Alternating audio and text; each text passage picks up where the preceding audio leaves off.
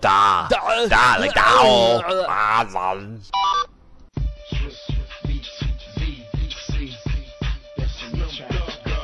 need to stop playing around with all the clowns and the wanksters. Good girls gotta get down with the gangsters. Go ahead, girl, put some back and some makeup on it. While I stand up in the background and check up on it. Okay. Welcome finally to episode 110 of ThaiGames.net podcast. Yes, last week we did not have one because we are better than all of you and we had lives. So, but this week we don't have lives. Weekend, we don't have lives. Except Tony does because he's not here with us today. But we do have the lifeless Alfred. Finally. And your host, Austin Chupon, sir. I'm tired. With an E. Sire? No. S-E-R, sir. Oh, sir. What the hell's that from? Tactics. Oh, don't tell me they spell it that way. Oh, yeah. Oh, God. They do everything in that, like, pseudo-medieval fashion.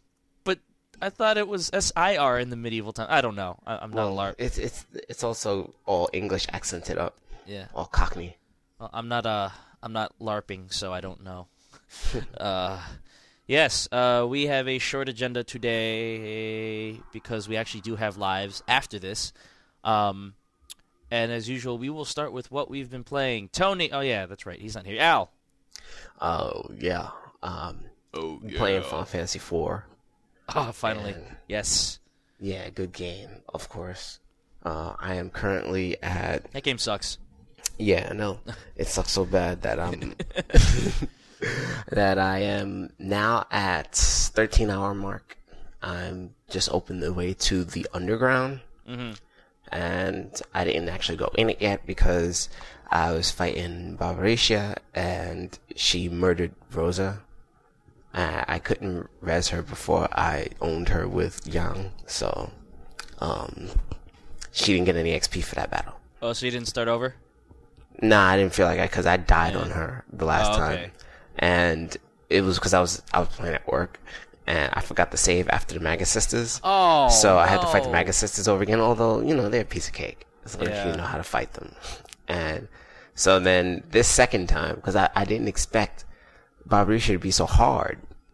And after I beat them the first time, I went straight to her and, did the whole sequence, tell her died, and all the crap, blah, blah. Oh my god, spoilers! Oh my god. If you haven't played this game yet, you're a fucking loser. Actually, I think I'm willing to bet a lot of today. Yeah, or young. Yeah. I'm willing to bet that a lot of today haven't, but, too bad. They should have. Okay, go ahead. So then she started, countering with lightning, and that lightning would kill half the people in the party. And I only had, 3 Phoenix Downs. So I ran out of them. And then I got to the situation where, I only had Cecil, and the bitch turned into a whirlwind. Oh. So I couldn't do anything, and I just decided to self-destruct with a bomb core. I'm not waiting for you to kill me, you're slowed. So I killed myself, and then I started over.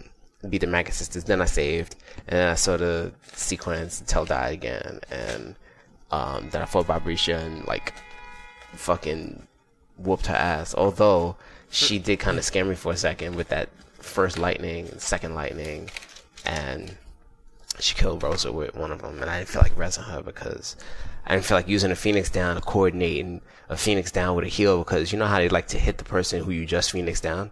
Yeah. So, I just beat her that way, and I'll level up on something. You could always do the, oh, you know what I did? I went to the continent with the Tower of Babel on it. Yeah, that's what I was thinking of doing, but I didn't know if the monsters were going to be too hard. They will be pretty hard, but the first couple of fights, you're going to get a big sum of XP. So if you can manage to, pull off a couple of battles, at least it'll give you a small head start. They have the stupid fire dogs that I'm sure you've experienced. Yeah, so you know how hard they can be. Mm-hmm. But I think at this point, it's worth kind of the risk.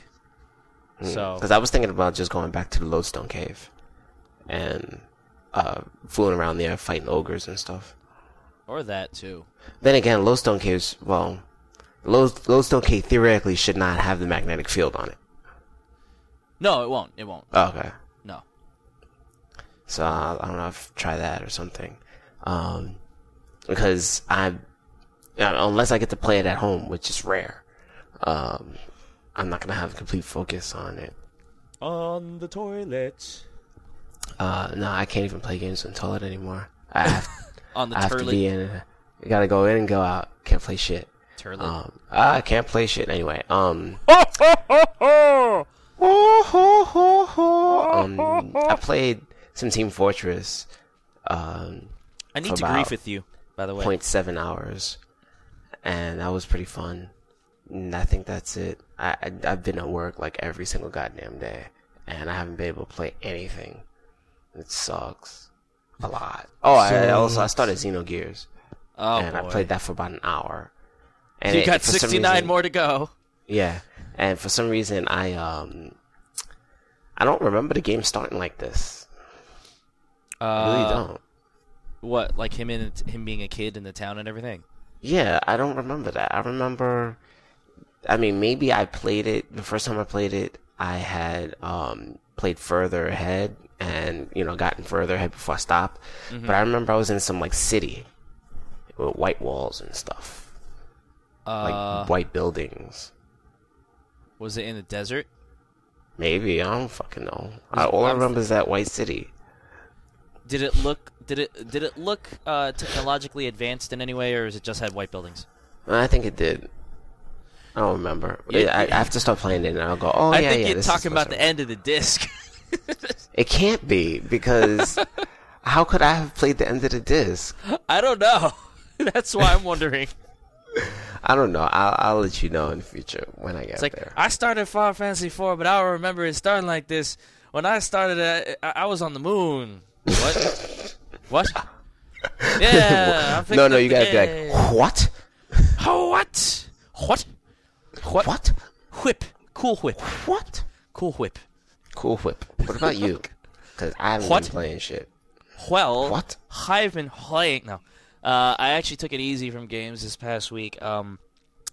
On Saturday, after my GMATs, after which we were supposed to record, but things happened and I was too grumpy to record because I did relatively poorly on my GMATs, which I'm pissed about.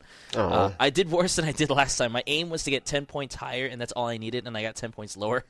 Oh, crap. So it's like, whoops. I marathoned through Tenchu Shadow Assault, which I'm playing for review on GameSpot, and it's basically you played it with me because you helped me with the multiplayer. But for those out there who are listening, it's basically a dead online space. I tried on Thursday and yesterday for like half an hour each just to get an XBLA game going, and it was like, cannot find room, cannot find room, cannot find room, cannot find room. And that's how often I was hitting A. I was doing something else. I had my controller on me, and I just kept on hitting A while I was doing something else. And it was like, no room, no room, no room, no room, no room. So it's a dead game. But as far as how it works, the single player and the multiplayer are they have the same mechanics but are vastly different. The single player is basically a weird mix of Deception plus Bomberman plus Tenchu. So, like, you have to sneak around the enemies to do what you need to do. And to do so, you can kind of see their field of vision directly on the playing field. Not just in a radar, but directly on the field. And it's all grid-based, so you know exactly where they can see and exactly where you need to be in order to hide from them. Which is kind of stupid, because you could be one square in front of an enemy that has only a one square line of vision. And like you'll be standing right in front of him, he can't see you. Because you're not dark. Yeah, you're not in his yellow field of vision. So, but anyway, in that way, it's less stealth and more kind of like puzzly, I guess. And then you have available traps at your disposal. Like they just kind of spawn in. And the most common way of defeating your enemies in this game is to lay this springboard trap. When they step on this springboard, it'll send them flying in a certain direction. It looks kind of comical. It's more like a cartoon and less like Tenchu, which is kind of off-putting at first. People are like, I want to play Tenchu. I don't want to play this nursery school game. Blah, blah, blah, blah, blah. But it's actually pretty funny. And so, in addition, there are these lines of spiked pits across the level. And so, what you need to do is kind of line up these spring traps so that you can pinball a guy across all these spikes to kill them. Now, there are usually three different methods of beating a level. Not methods, I'm sorry. There are three different goals. Some levels have you just reaching from point A to point Z, and that's just avoiding enemies, and that's fine. Those are really way too simple because sometimes, as long as you have a way around a guy, they could see you and just give chase, but you'll be able to outrun them. Unless you're the old fat guy that I played in multiplayer yesterday who can't move like 2 miles an hour. I'm old. I have a beard, and I'm an old horny guy who goes for schoolgirls because I'm in Japan's Tokyo Game Show. So then, I don't know where that came from, but then the other ones are defeat all enemies on the stage, which you can basically just lay traps and like just individually hit them. And then the most taxing one where you actually have to lay traps like in a good order so that you can defeat an enemy with the least amount of time between attacks is like assassinate somebody, and they'll have like 120 hit points or 200 hit points, whereas regular enemies have 30. So you have to like like for example, let's say there's like 2 lines of traps going horizontally across the stage. I mean 2 lines of spike pits. You can set a spring trap to send him flying across the first bed of spikes into another spring trap that sets him flying across the other bed of spikes. So like when all is said and done, you can just set your trap and you just lie in wait, and then the guys they all move pokey and slow, but like when they finally hit the trap, it goes boing boing boing, and they go across the spikes and they die. So it's a little bit of trial and error, a little bit of just observing patterns. And I say it's only a little bit of trial and error because if you sit and watch, like you'll it's like Mega Man 9. You'll understand what you need to do if you just take the time to look. Right. And even though it's timed, like usually these assassinations are 3 minutes, so you have a little bit of time to observe, and so you don't need to necessarily worry about that. And then the multiplayer has the same mechanics, but it's a free-for-all. And so we were playing, and like when you set a trap, and traps can comprise of like landmines, like ninja landmines. So they're not really mines, but whatever. Like ninja landmines, fire. Yeah, they blow up with fire. Ninja landmines, those springboard traps, and then like poison rice that like leaves you kind of dizzy. And also trap doors that when you step on them send you to a predetermined location on the map. So you could basically set a springboard trap on that trap door. On that trapdoor location. The exit. Yeah, on the exit, sorry. And then you can set a trapdoor somewhere else, so they step on it and into the springboard, and then it, sends them flying. Combo, yeah. And that's the whole conceit of the game, setting out combos. And in multiplayer, it's really hard to pull off because, people can see what the hell you're doing, and they're running, and everyone's just running around trying to grab everything. So it becomes more like Bomberman and less like Deception, less like a trap-setting game. And it becomes a little bit frantic and haphazard, but not frantic enough in the sense that, like, it just feels confusing. And fake traps spawn in, and by that I mean, like, the game, like, when you set a trap, it leaves this little gray yin-yang symbol on the ground, so you don't exactly know what the trap is, but you know a trap is there. And so while you're playing a multiplayer game, throughout the match, the game will spawn in, like, fake yin-yang symbols on the ground, so you don't know if that's a trap or if that's just a fake. And you have to take your chances and like run over those things to pick up the power-ups. And so you're like, oh my god, this stage is lined full of traps. Well, it's not really. It's just that you have to be careful. So it gets a little confusing.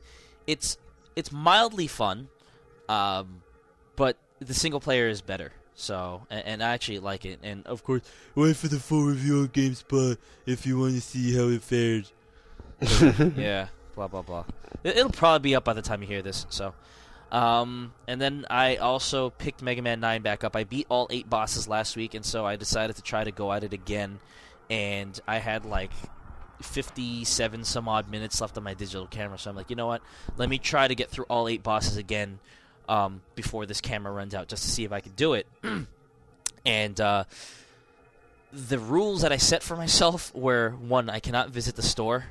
2, I cannot like use anything that I've heard since I beat the bosses the first time. So let's say, for example, and this is not true, but say, for example, like Hornet Man worked against Jewel Man or something.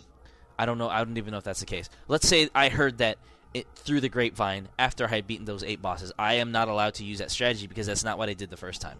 Right. I don't know if those rules make any sense. They probably don't. I just decided to use those rules.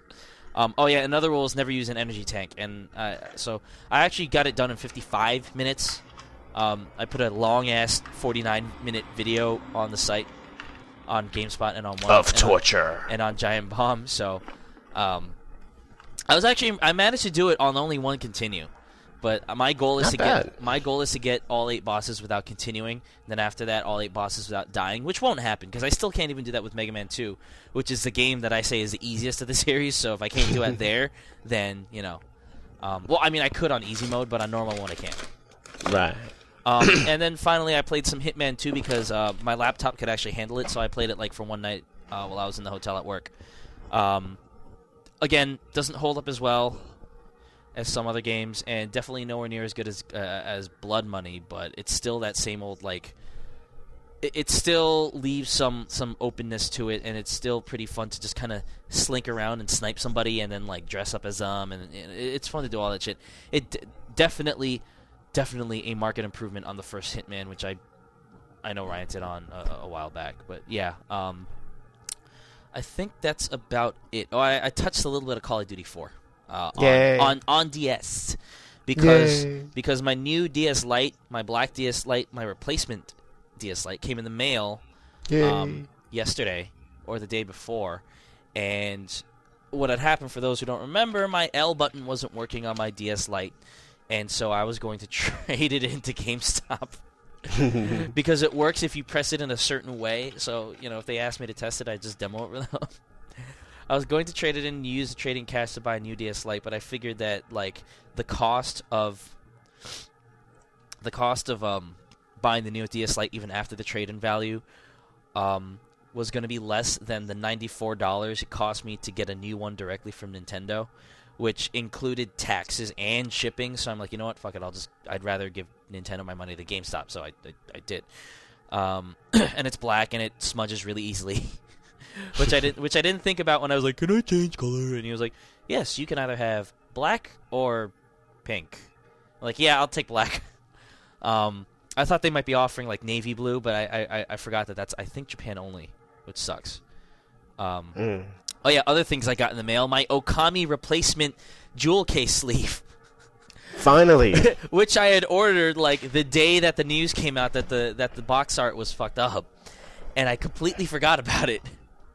So that was a nice surprise, and that's all I've gotten in the mail. Excellent. Let's move on.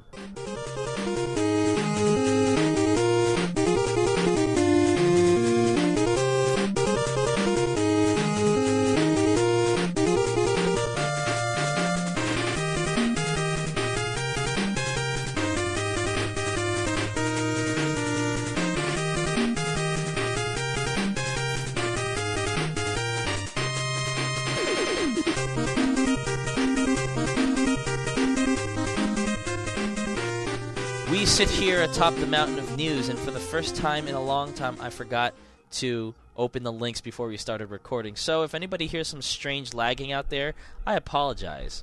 Opening. Okay, we're there. I'm a putz. Okay. Putz. Scotch. Down in my belly. I love scotch. Scotch. Okay, so first bit of news. We're going to start off with a slew of Microsoft-related items. Ernest Cavalli on Game Life from Wired reports that Microsoft is offering a cheap memory alternative for the new Xbox Experience update, the NXE, which is the most awesome name for a new... No, it's not. It sucks. But the Nixie. The Nixie. But yeah, so basically, if you have an arcade unit and you don't have a fat memory card, you can't get the Nixie. You just can't. And that sucks. But so, here's the report. To ensure as many Xbox 360 owners as possible can enjoy Microsoft November 19 dashboard update, the company plans to offer inexpensive refurbished, let me emphasize that again, refurbished hard drives and memory cards to users worldwide, reports Gamasutra. As a result, Microsoft has instituted the, quote, memory upgrade program, end quote, a service that allows Xbox 360 owners to visit a website where they can learn of their eligibility by entering the serial number from their console. Qualified users will either be eligible for a half a gigabyte memory card or a refurbished 20 gigabyte drive for their console at the reduced prices of $20 or $30 respectively. I wonder which one I'm going to go with for $10 more. The memory upgrade program is available to all users in all Xbox 360 territories, though there is no word on how long this promotion will last. Honestly, I don't think it should be a promotion. I think it should just be a service that's mandatory. Yep. Because, I mean, and they should have a... Sorry, go ahead. No, finish. They should have a service similar to this where people can receive 60 gig hard drives and send in their old 20s. Because it sucks that we have 20 gig hard drives and only 2 gigs left. Yeah, that's true. Both of us. But I mean, they completely screwed up by splintering the market with their stupid core unit when they launched, and so they should do the due diligence and give people their hard drives without saying, "Oh, it's a promotion. It'll last only for a month." No, let them have it. And I'm trying to look for how much 20 gigabyte hard drives cost these days. I think they were on clearance for $50 or $40. 50? It might be now 20. Because I'm seeing an 80 gigabyte for $40, and I'm seeing 40 gigs for $36 on Newegg. Wait, you're talking about a regular hard drive. Oh, okay. Because I still think that $30 for a refurbished, I repeat, refurbished 20 gig hard drive is still a steep, that's still steep. I don't like this refurbished business, and I know that's probably the best they can do. It's just like with all the red rings and stuff, like just saying refurbished just kind of puts a sour taste, ugh. But well, let's see. If you were to look on PriceWatch for a refurbished Ultra ATA, $29 is the cheapest one. How big? Really? 6.4 gigs. Okay, so maybe the price is okay. But at the same time, see, there's a Max-Tor 6.4 and a HP Compact 3.2, which is 30.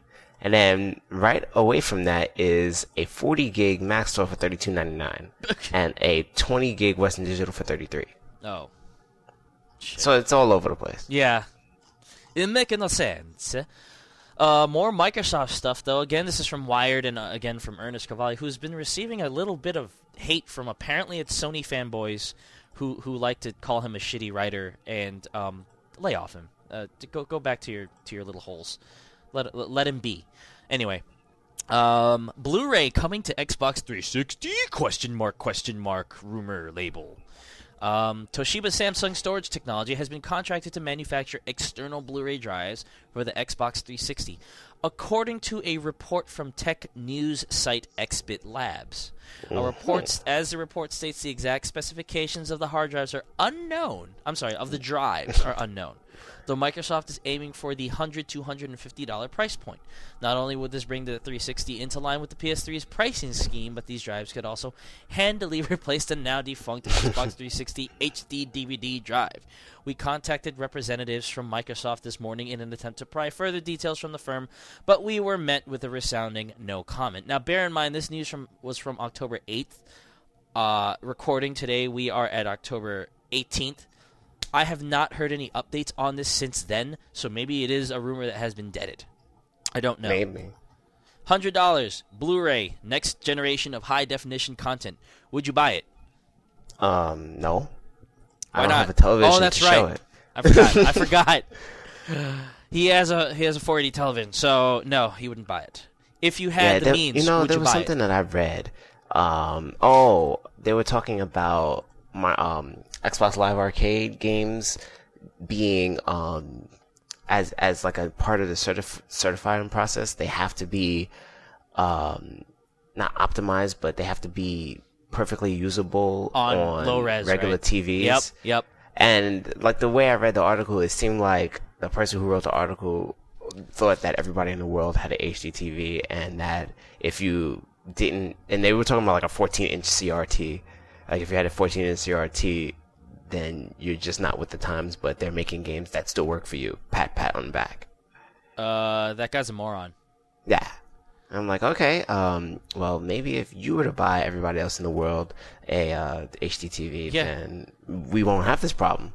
And we can make games like Dead Rising and Lost Planet with Dead Rising. No wonder you haven't bought that yet. But, no, I mean, even the fact that these HDTVs, so-called, are quote-unquote cheap now, that's relatively cheap. That doesn't mean that people who are still on a budget, who currently have a big TV that still works pretty decently for them, have the means to upgrade for $1,000 to... Or $1,500. Or $1,500 to, like, a 40-inch screen. Like... I mean, and for these people, that'd be like replace. How big is your TV right now? Like 32? 27. 27? Mm-hmm. Okay. 27. Really? It looked a lot bigger than that. Well, that's because the stupid tubes in the back make it look so huge. No. I mean, but the screen real estate looks weird. And anyway. It's because it's one of those. It's a true flat, quote unquote. Okay. So it's supposed to have the maximum amount of screen real estate, but and at the same time the screen is not even aligned with the goddamn frame, so you can't even see the left hand side on video games. Anyway, I digress. But yeah, like my best friend down in Atlanta has like a 48-inch tube, and it's big. It's a big TV. But obviously that's not suitable for high def gaming.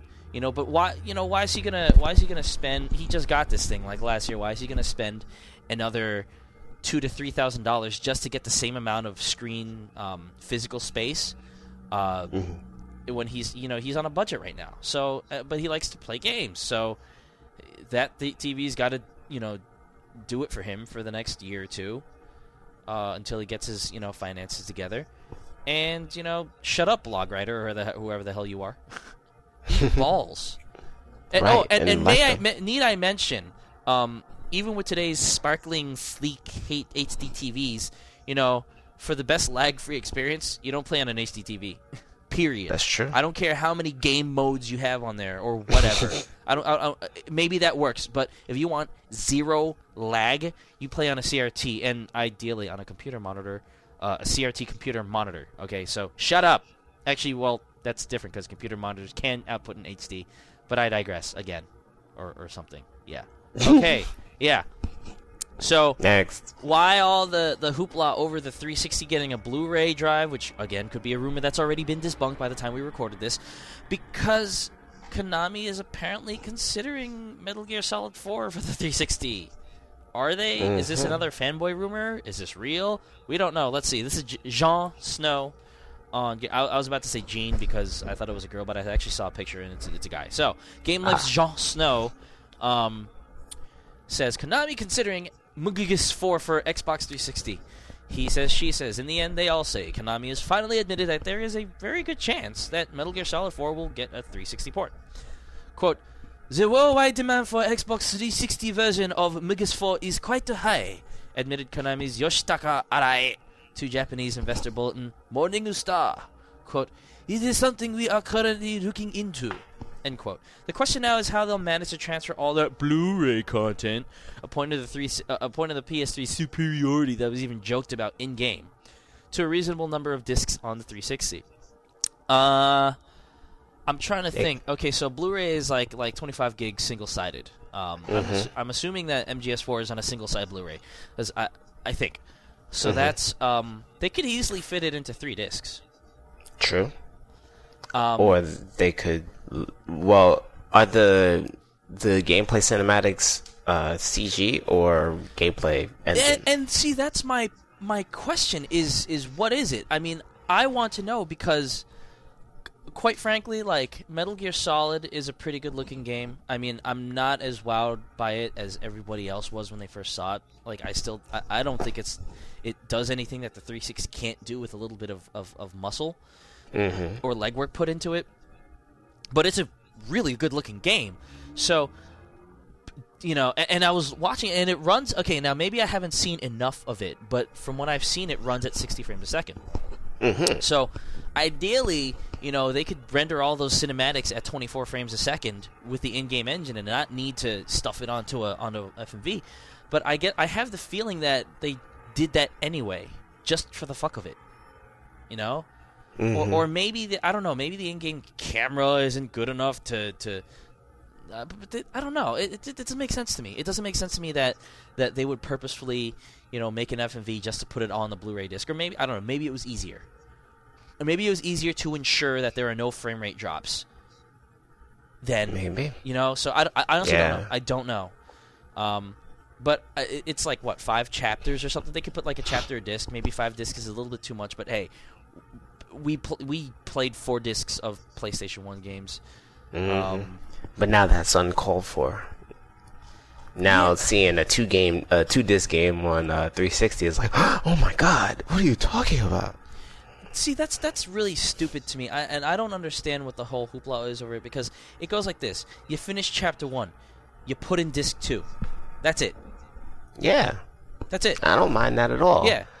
But people all of a sudden, I think it's just fanboyism. It's like people just get alarmed that, oh my god, my poor little console can't, its media doesn't have enough storage space for this huge game. Now it needs 2 discs. Yeah. Oh, it's just not good enough. And you know Shut up. Shut up. And you know what, what's it called? I'm trying to think of that. Resistance. Everyone was like, oh, Resistance uses the whole Blu-ray disc. You know what they use it for? They duplicated information across different sectors of the disc because the Blu-ray disc reading was too slow. So that's how they optimized the reading, which is an incredibly smart usage of it, and that's awesome. But at the same time, you could probably fit it onto a DVD and have it read the DVD just as fast. Exactly. So, it's dumb to me. It's dumb to me that people are complaining about this stuff, and I don't know. I mean, like I'm trying to look at all the games, and so I think we've dealt with single disc games for the past generation, except for GameCube owners, and so maybe that's why. Maybe they've just gotten so used to the fact that they've done away with the old days of Final Fantasy 7, 8, and 9 and Xenogears where they had to put in multiple discs, and even Fear Effect, Oh yeah, 4-disc streaming game. Oh, streaming, right. Yeah, that's right. So streaming FMV. So fine, but still, it's not that big of a deal. It really isn't. Like, do people really not remember how simple it was? Please insert disc 2. Open tray. Put in. You're done. Yeah, I don't think it's a matter of, oh my goodness, it's, No, I know it's fanboyism, but like that's the argument that they want to use. Mm-hmm. Because I don't want to have to get up off my couch. Because they don't have any better argument. I mean, it's basically just like the I don't like this game because it's too hard argument, or the opposite argument of that, where this person doesn't like the game because he sucks at it. Right. It's stupid. And these stupid arguments. But anyway, so meanwhile, PlayStation is actually getting real upgrades. No rumors, no nothing like that, and something that I'm actually looking forward to. The PlayStation 3's firmware, I think it might be released by this point. So okay, yeah, I think it came out a couple of days ago. Okay, so the PS3 firmware, it's supposed to be just more convenient to compare your trophies. And one up crossed out the word achievements. There's a scrolling news ticker on your PS3 when you're in the XMB. For those who don't have a PS3, and now you can actually click on them, which I guess is kind of cool. You can shut down your system after you finish with a download, so you could download like a 2 GB demo, leave the house, and have the PS3 shut down, which is pretty cool. But what I'm personally interested in is the firmware for the PSP. Which, like the DSi is going to do in the future, but the PSP is going to beat it to the punch. You can download shit directly onto your memory stick with a Wi-Fi connection to the PlayStation Store, and that's awesome. Yeah, like that is pretty good. Like this whole iPhone Zune stuff, where you can buy stuff directly into your device, is just really cool. And I personally can't wait to try it out on the PSP. I don't have a Zune Pass, so I haven't been doing it with my Zune, but like. I just bought myself a 2 GB memory stick for like $20 at a Radio Shack, which may not be the best price, but it's still a good price. And so I'm just waiting for some stuff to come out that I can buy. And I have to test my connection with my wireless router, which is funky. Like, it doesn't work with my DS. It still doesn't work with my DS. I don't get it. So Yeah, I think you might need a new wireless router. yeah, but Maybe that'll be a Christmas gift. thank you. No, but yeah. So that's good for the PSP. It's also getting something that may make Al, kind of wet his pants a little bit. Sega bringing Phantasy Star Portable stateside. So not only Thank do we God. have a choice of the DS version, if it's going to come stateside, I don't know yet, but we also have the PSP version. Al, why don't you talk a little bit about this? Sure. Pants-winning boy. It's Phantasy Star Online. Wait, before you go on, online. it kind of garbled up there, so I thought you said it's Fetishy Star, and I'm like, are you really that into it? Fetishy. Are you really that into it? But go ahead. Go ahead. Yeah, it's Phantasy Star. Fetishy Star. The online game, but it's shrunk down to PSP levels, and we'll have Wi-Fi ad hoc access, so that you can just run around with people and say, "Hey, guess what? You got Phantasy Star. I got Phantasy Star. Let's play." Let's And we don't have to worry play. about being on the same screen. Hopefully, No need for SegaNet or a Hunter license. yeah, that's finally, thank God, because I hated paying for that game, and. After they had you paying for it, because when it came out on PC, Blueburst, you had to pay for your Hunter's license something like $5 a month, but still that's $5 a month. Now, before you go on, I'm sorry, because you're talking about paying for the Hunter's license. Was the original Phantasy Star Online peer-to-peer, or did you have to hit a server? You had to hit a server. Okay, so like this one is PSP to PSP. Yeah. Okay. So, according to the article from Kotaku that we pulled this from, Honk honk. yeah, Hong Kong, by Michael McWhortor. McWhortor, apostrophe boy. Yeah, thank you. The article states, Sega announced rather quietly at Tokyo Game Show that Phantasy Star Portable will be coming to North America. The Phantasy Star Online style action RPG will hit these shores in March of next year, with Sega likely hoping it will match the success it has had with the game in Japan. Phantasy Star Portable has sold well over 600,000 copies on its home turf, in some part riding on the success of Capcom's Monster Hunter Portable 2nd G. While Phantasy Star Portable features wireless multiplayer of the local ad hoc style, it may be taking advantage of the upcoming PS3 functionality that simulates infrastructure connections. That means online monster hunting with primary colors and future laser blah blah blah snark. That's snark. So if both this and the DS game come out, what are you gonna have? What are you gonna buy? Well, it depends. I completely forgot what the DS game gives, so I forgot. it depends. It depends. I have to look them over, Okay. but I'm pretty sure that the PSP one's gonna come out first. So I will probably get that one. I'm a glutton for Phantasy Star. PSP. All I want for Christmas is a PSP. That was terrible. I had another question about Phantasy. I'm trying to think. Oh, okay. So I'm assuming that it and it wasn't, because I think, and this is where I need clarification. I think EverQuest did come out first, correct? EverQuest came out first a long time ago. 'Cause I was gonna ask if this is considered like one of the progenitors of MMOs. Oh no! Ultima Online, I think, was like one of the first MMOs, That's right. and that was in 96, 97 maybe. I don't know. And that leads me to We get another an question. official number. Does this even? Do you even consider this an MMO proper, or is it more like an instanced version of like 4-player co-op? It's an instant version of 4-player co-op, especially now that with the PSP version, it's ad hoc for now. Right. So it's only local multi. But if they did happen to, set up infrastructure and set up servers and whatnot, and probably wind up charging people, that would, it's still like Diablo. Diablo's not an MMO. So imagine if you had gotten to a point where Phantasy Star was, you start the game and you enter like the world, and you don't have to like join up with a couple of people to go and play the game, but you're actually just playing the game when you get in, and you can go on out and like fight monsters and stuff. That's MMO. Right. And Ultima Online came out in 97, September 25th, 1997. Ah, okay. Oh, I see. Okay. Now, off the heels of discussing on. Wow, this is a poor segue. I'm just going to go into it. Okay. Through the Wii channel, people can, or when I say people, I think the press, and I don't know if regular people can too. Maybe that's the case. But we can see software stats for Wii.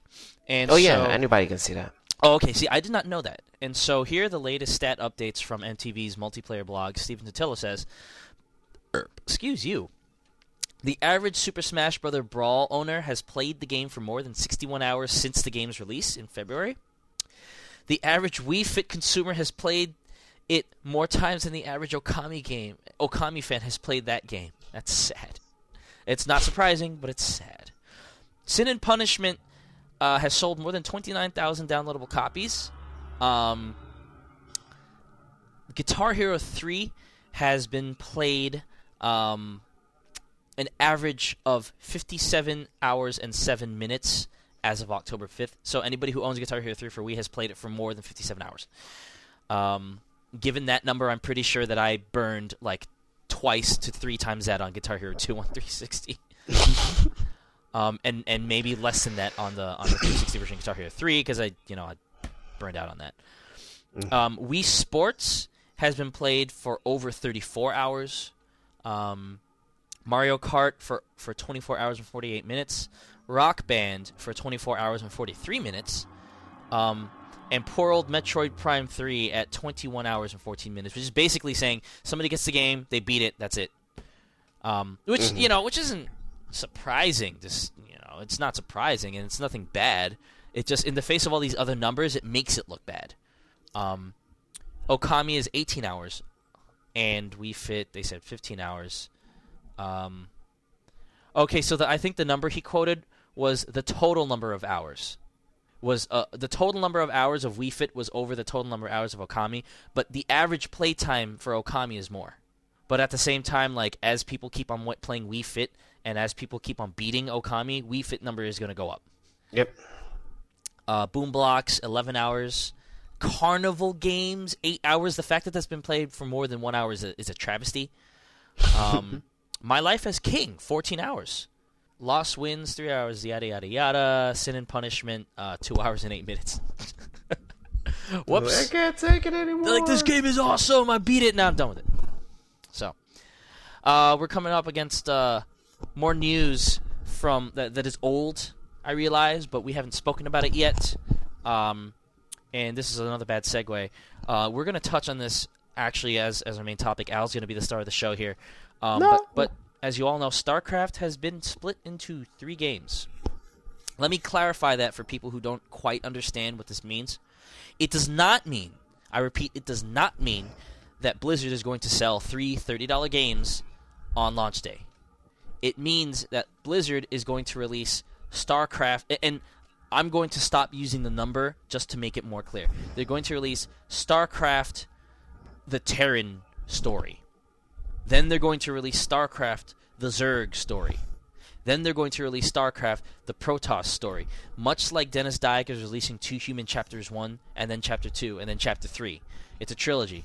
Much like Prince of Persia. It's a trilogy, bitch. It's a trilogy, bitch. Much like Prince of Persia was Sands of Time, Warrior, Within, and then, what was the third one? I forgot. Two Thrones. Yeah. It's a real trilogy. It's not just them saying, hey, we can make money, let's split this up. And so that's what it is. There are pros and cons to this, which we'll get into. But there's your news for now. Let's move on to one interesting article, not news, but article that we found, that Al found on Games Radar. Do you want to take the helm? Why not? Yeah! Games Radar has an article. And they had quite a few cool articles like this. This one is about the top 7 toughest opening levels. Okay. And this is written by Dave Michelham. Dave Michelham! He's a content editor of Games Radar UK. So they go down, I guess, the top 7. So they're in order of toughness. Although I probably won't agree with that because I'm pretty good in my games. But clocking at number 7 is the first level from Alien Hominid, which isn't really that hard to me. So I guess it belongs in number 7. They, of note, talk about the first robot boss, which is really predictable. But I guess if you really are playing, like, nub Mega Man 9 mode, where you're not really paying attention, it is really hard. Nub Mega Man 9 mode. So they basically talk about the game. Let's see if there's something funny. No. Dice devour, decapitate the swarms of suits thrown your way. Then you have to survive a killer robot so pure in his desire to disintegrate you, he makes the Terminator look like Tickle Me Elbow. And they have these things called the excruciating equation, and these are pretty funny. So it's like anything less than these reactions, Speedy Gonzalez and Neo, when he bends back when he's dodging the bullets, equals no entry. The alien hominid. So if you don't have anything that type of reaction time, anything type of reaction time, you can't play the hominid. So not only is attacks fast and ferocious, but the very environment itself acts against you.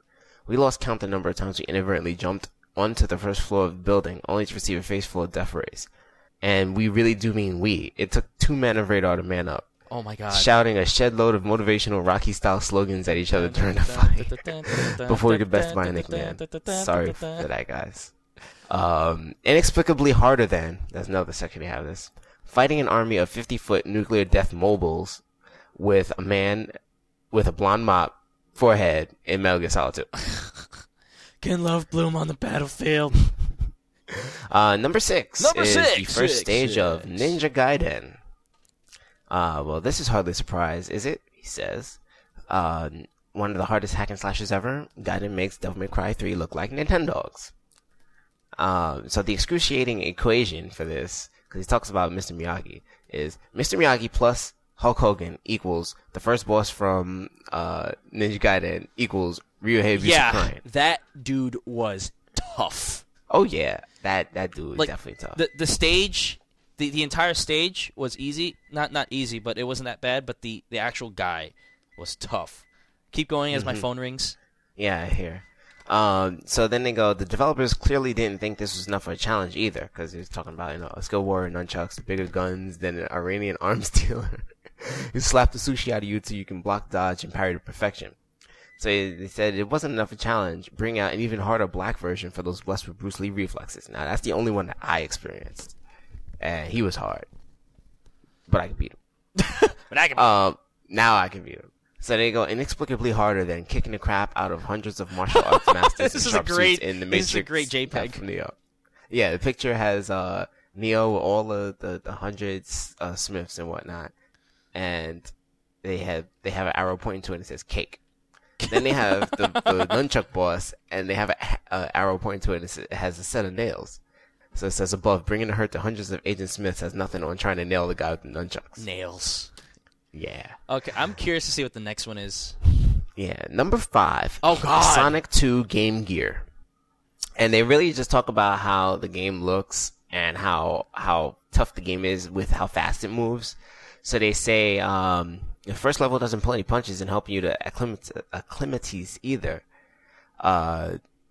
Immediately throwing you into a roller coaster of slopes, pits of fire, and a bit of betrayal by our boss. It all kicks off at the end of first stage as you start to plummet into a fiery death. With the end in sight, your thoughts start to ponder that eternal question, do all good hogs go to heaven? But before Sonic becomes stew, your arch nemesis saves the day with his flying contraption. Oh, shucks, Doc, we never knew you cared. And just as we start to think Robotnik and Sonic are set to start making holiday plans together, though, the portly professor drops you at the pincers of one pissed-off lobster thing. The excruciating equation. Dr. Robotnik, which looks like some dude in an Eggman suit, plus a lobster equals world's deadliest tag team. This is inexplicably harder than speeding past Shenmue, which was in Sonic Adventure. Somehow it's easier to outrun 8 tons of 128-bit Orca in Sonic Adventure than avoid the pixelated pincers of this pathetic crab creature, which they show in this tiny-ass screen. So I'm looking at that screenshot, and I think I have played Game Gear Sonic before, and just going that fast on such little screen real estate is just, like, mind-boggling. Like, oh yeah, you half the time you probably don't even see Sonic. Yeah, like now that you've got like a DS and a PSP with slightly larger screens and also like higher resolution with which to render your characters, yeah, it's better. But I can't imagine. I couldn't imagine playing Sonic on a Game Boy if you had to. Could you imagine that? No. Like, first of all, it's all blurry and everything. It's all then, green. like, yeah, it's all green. And then you just can't catch up to it. That doesn't not appealing. Not appealing. Yeah, not at all. Number 4, handing you your ass in Driver, which I can attest to. I'm not even gonna go into As, like, a reading first the mission? article. Yeah, the beginning of the game. I'm just gonna talk from experience here. The excruciating equation is these skills, which is the old man driving the car, plus baffling tasks, which is the Riddler from the Jim Carrey Riddler, equals police brutality, and it's like some cop beating some guy. So yeah, here we go. In the first stage of Driver, like not even the first stage, but like when you turn on the game, you go through a tutorial, which you can skip. But I think if you don't skip it and you actually do it, you get some kind of bonus, like bonus money or something. But you're in a garage. Okay. And in this garage, you have to do all of the maneuvers that are available in the game, like a jackknife and a 360, peel out, accelerate to a hard brake. And then they have these things where you got to do a slalom, and then you got to do a 180 and reverse one. Oh, jackknife is reverse 180. But the slalom is like the hardest part because you got to go through all of the pillars of the garage like twice. But they don't really tell you that. And then there's a timer going down or whatnot, and then there's this like crackhead guy like, wow, hey, and you're just like, what the fuck is going on here? Video games like crackheads. Most of the time, you don't ever succeed in passing that tutorial. And crackheads But like thank video goodness games because they can steal them and sell them for crack. And so, yeah, that is stupid. That is stupid. Number 3, handing your ass in Super Ghouls and Ghosts. Oh boy, that fits there. Yeah, the following is an easier scenario to get through than Arthur's outrageously tough opening level. Passing an advanced geometry degree. While wearing a blindfold. When you're drunk, and you'll probably need that exhaustive understanding of mathematics and special awareness to navigate through pixel-perfect jumps in a first stage hit by natural disasters of biblical proportion. Why is Big Bird there? I don't understand. Because the boss is the bird. Oh. The excruciating equation is tidal wave plus bird versus Arthur equals cry. Equals. Manage to get through tidal waves and earthquakes, braving most of them in your briefs, and you're tasked with conquering what can only be described as Sesame Street's finest meets Godzilla. An unashamed bastard of a boss, the massive bird requires quick reflexes, exquisite egg-dodging skills, and a shed load of spears to down. Your reward? A follow-up excursion through a pirate ship that makes this level look like a lame tutorial. Which is very true. And it's inexplicably harder than fighting a boss bigger than God in Shadow of Colossus. And the picture is funny. It's like, it's got this, I guess it's, I don't know which Colossi it was, but it's the Colossus, and it's got the bird from Arthur. I think this is the last one. It. The last one? Yeah. And he's like, it looks like the bird is trying to drop an egg on him. And the caption says, considering a stick-thin Japanese lad down this mountain of a monster with nothing but a sword no less, we can't see the giant bird having much trouble.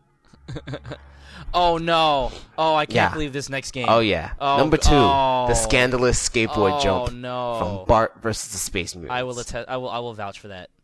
Oh yeah, I will vouch for this one too. Excruciating equation: skateboard plus a broken Super Nintendo controller, although it's supposed to be a Nintendo controller, equals Simpsons Bart versus Space Mutants, where instead of Bart just like spraying something, his eyes are crossed out and he's got like a really fucked up lip, and Dredder Tatum is supposedly the result of the cause of that. Yeah. Yeah, so not only was the premise of this shameless Simpsons game thinly tied to the style of the series, you might as well replace the spiky-haired deviant with Samus Aran, but the first level was utterly nails too. After navigating through a massively difficult skateboard section, dodging the most diverse wildlife you've ever seen, from dogs 1 second to one-eyed alien blobs the next, you're pitted against an inoffensive-looking jump over a railing. And that's it. The game might as well end there. That's how hard the fucking jump is. There are a few smug gamers who posted speedruns beating this level and the game as a whole, but for more chipolata to figure out of us, we had to content ourselves with Do the Bartman.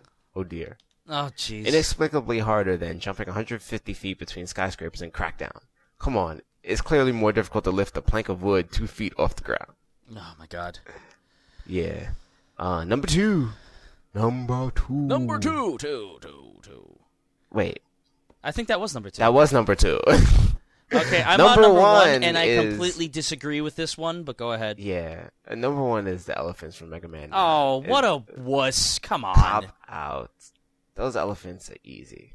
But it was a funny read for it. Yeah. Yeah. Excruciating equation. Someone shooting Dumbo through the fucking ear equals Mega Man. The first level throws a herd of elephants Christ at you. almighty. It's so evil, you'll seriously start to consider a career in the ivory industry. The dastardly Dumbos have some murderous moves at their disposal, like blowing balls of destruction at you or trying to suck you to your doom in a level punctuated with hardcore platforming. Stopping yourself from becoming an elephant-sponsored souffle requires deft fingers, nerves of granite, and a masochistic streak that would shame most A-listers. Maybe, just maybe, this happens to regular people. And not us people who've been playing Mega Man like since 1987. I guess. I guess. I mean, I don't agree with this at all, but Look, people who play Devil May Cry and people who play God of War, which is not that hard, admittedly, but it does take a little bit of patience if you're getting swarmed, and Ninja Gaiden, okay. People who play, first-person shooters in general. First-person shooters aren't an easy genre to pick up, okay? They can handle these freaking elephants. of course. Come on. Oh, my goodness. Well, Oh, you know what? wait a You know why? minute. Maybe it's because it's so limited. Maybe it's because all you can do is jump and shoot. You can't hide behind cover. You can't pick up different weapons. You can't pick up a health pack, even though, you have health drops and stuff like that. I get, but come on. It's just jumping up. Yeah. How many people have played New Super Mario Brothers? New Super Mario Brothers isn't hard, but it gives you the fundamental jump. Jumping. Running over things, running under things, jump. Oh, God. Yeah. I even had one of my friends, one of the people on my friends list on GameSpot call this game pointless. What game? Mega Man 9? Mega Man 9.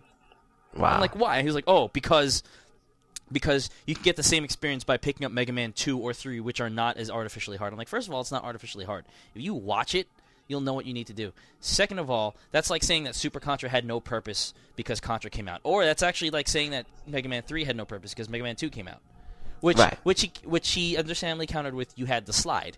Okay, and his point was that you took away all the advancements in the gameplay, but like this is about the level design. So Right. like the only other thing I can think of is that horrible fanboy argument of you're just not good enough at it, and I don't want to devolve into that. But it does sound like that for a lot of people who are like, I'm not playing this game, is they pretty much give up after like the first hour or so that they play. Or 10 minutes. Let me finish this one Okay, up. yeah. It says, inexplicably harder than downing an army of 100-foot Oliphants in Lord of the Rings Return of the King. And the images are pretty funny, but although they did doctor that Mega Man 9 image, they have an image of like the Oliphant and like Mega Man hanging from the nose of the Oliphant about to shoot in his mouth. And he's like, your 100-foot girth is no match for my 8 different pixels. But then the Mega Man 9 scene, this is the first elephant with the ladder, and they blacked out the ladder very poorly. And then they have like Mega Man being like rolled over by the ball, and the elephant says, turquoise trunk pixels for the win. But then this is so screwed up. It's like, what they did was they took an image of somebody shooting the elephant from the ladder. I can see actually the Pellets. outline of Mega Man holding onto the ladder shooting. You can see the bullets. Oh, so can but I. Yeah, and then they tried to black it out. That's a But instead terrible of just taking a Photoshop. big square of black from the picture and putting it there, they decided to airbrush it. These are terrible photoshoppers. Yeah. That's Oh funny. my goodness. Oh boy. Mega Man 9, not that hard. Right. It's hard. If you just Not that pay hard. attention. Okay. I'm thinking, and I think it's about on par with Ninja Gaiden. Because Ninja Gaiden, I've restarted at save points over and over again at similar points. Where here, I've had to do the same thing when I was learning the stages. So, yeah, it's hard. But it's not, I'm trying to think. It's not Gradius hard. Gradius is hard. I'm not talking about Gradius 5. I'm talking about Gradius. Maybe even Gradius 3. That's hard. Yeah, Gradius is like the only series of games that I officially have not finished. Any of them. I have not actually, technically myself finished any of those games. Oh, I got one. Ikaruga. Harder than this. Yeah, definitely. Ikaruga's harder than this shit.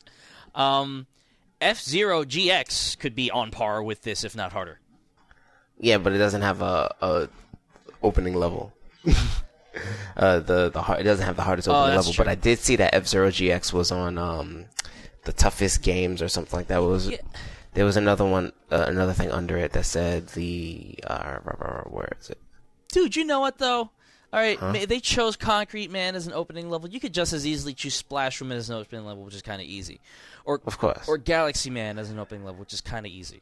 Yeah, I think that what they did was they just chose the demo. upper left stage because that's 1, 2, 3, 4, 5, 6, 7, 8. Yeah. Then you end up with Hornet Man as a third dude and Jewel Man as your second dude, and then you're fucked. Actually, no. You know what? Jewel Man himself is not hard to beat, but his level is. But his stage is unbelievably hard. Yeah. Speaking of Mega Man, now how far are you? I haven't played it since the last time I talked about it. I have Concrete Man and Galaxy Man down. Oh, okay. But yeah, the other thing that they had was 21 hardest Nintendo games ever, and the number 1 game was F-Zero GX because the story mode is just complete unbelievable. Yeah, I heard it's really like chapter 2, zoom into a hole and you're done. Yeah, and it's real short stuff, but the thing is, it's so tough to make the times and whatnot.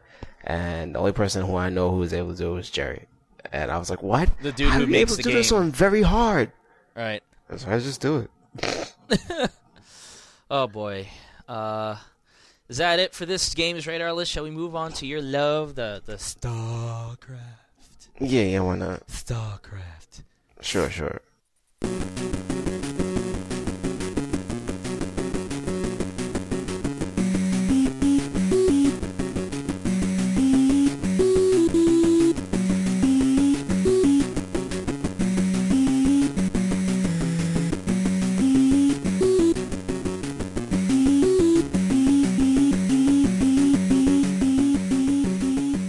At the StarCraft discussion, so let's revisit the news that we talked about earlier.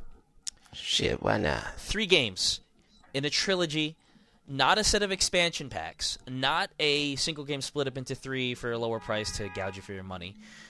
We think, but StarCraft 2. Personally, I just call it StarCraft 2.1, 2.2, and 2.3. You know can what? do it well. I was gonna say it's like Grand Theft Auto, Grand Theft Auto San Andreas, Grand Theft Auto Vice City. Yeah, but they don't interact with each other. No, they don't. They're not the same story. I was thinking of I'm talking about as far as scale goes. These are 3 full retail games coming out, not like 3 small expansion chapters. That's what I meant. Right. Yeah, I would compare it to something like Shining Force 3, Part 1 and Part 2, and Part 3 that came out in Japan only, which we're very pissed about, but that's okay. Mm-hmm. There was another game that had Part 1, Part 2, Part 3. I don't remember what it is. Shining Force? No, that's because it was unfinished. Oh, it is. Wait, no, not Xenosaga is not really qualified as a episode type of thing, but that is all one encased story. Right. Although they just say, this isn't like StarCraft. StarCraft 2 Zerg, StarCraft 3 Protoss. Right. Yeah. Anyhow, yeah, it's being broken down in 3 games. So there. So, okay, the discussion points that I've heard being thrown around, like some of the pros and cons, so let's start with one of the pros that I've heard. Mm-hmm. It lets them flesh out the story. I am not familiar with StarCraft, so I'm going into this completely blind. As a StarCraft vet yourself, how important is it that they really give this story that treatment? I think it's important because the first game, as well as Brood War, they had such a deep connection to gamers with the story. Some, because most people, they just buy it. They just go into multiplayer, and they don't even know what the story's about. Right.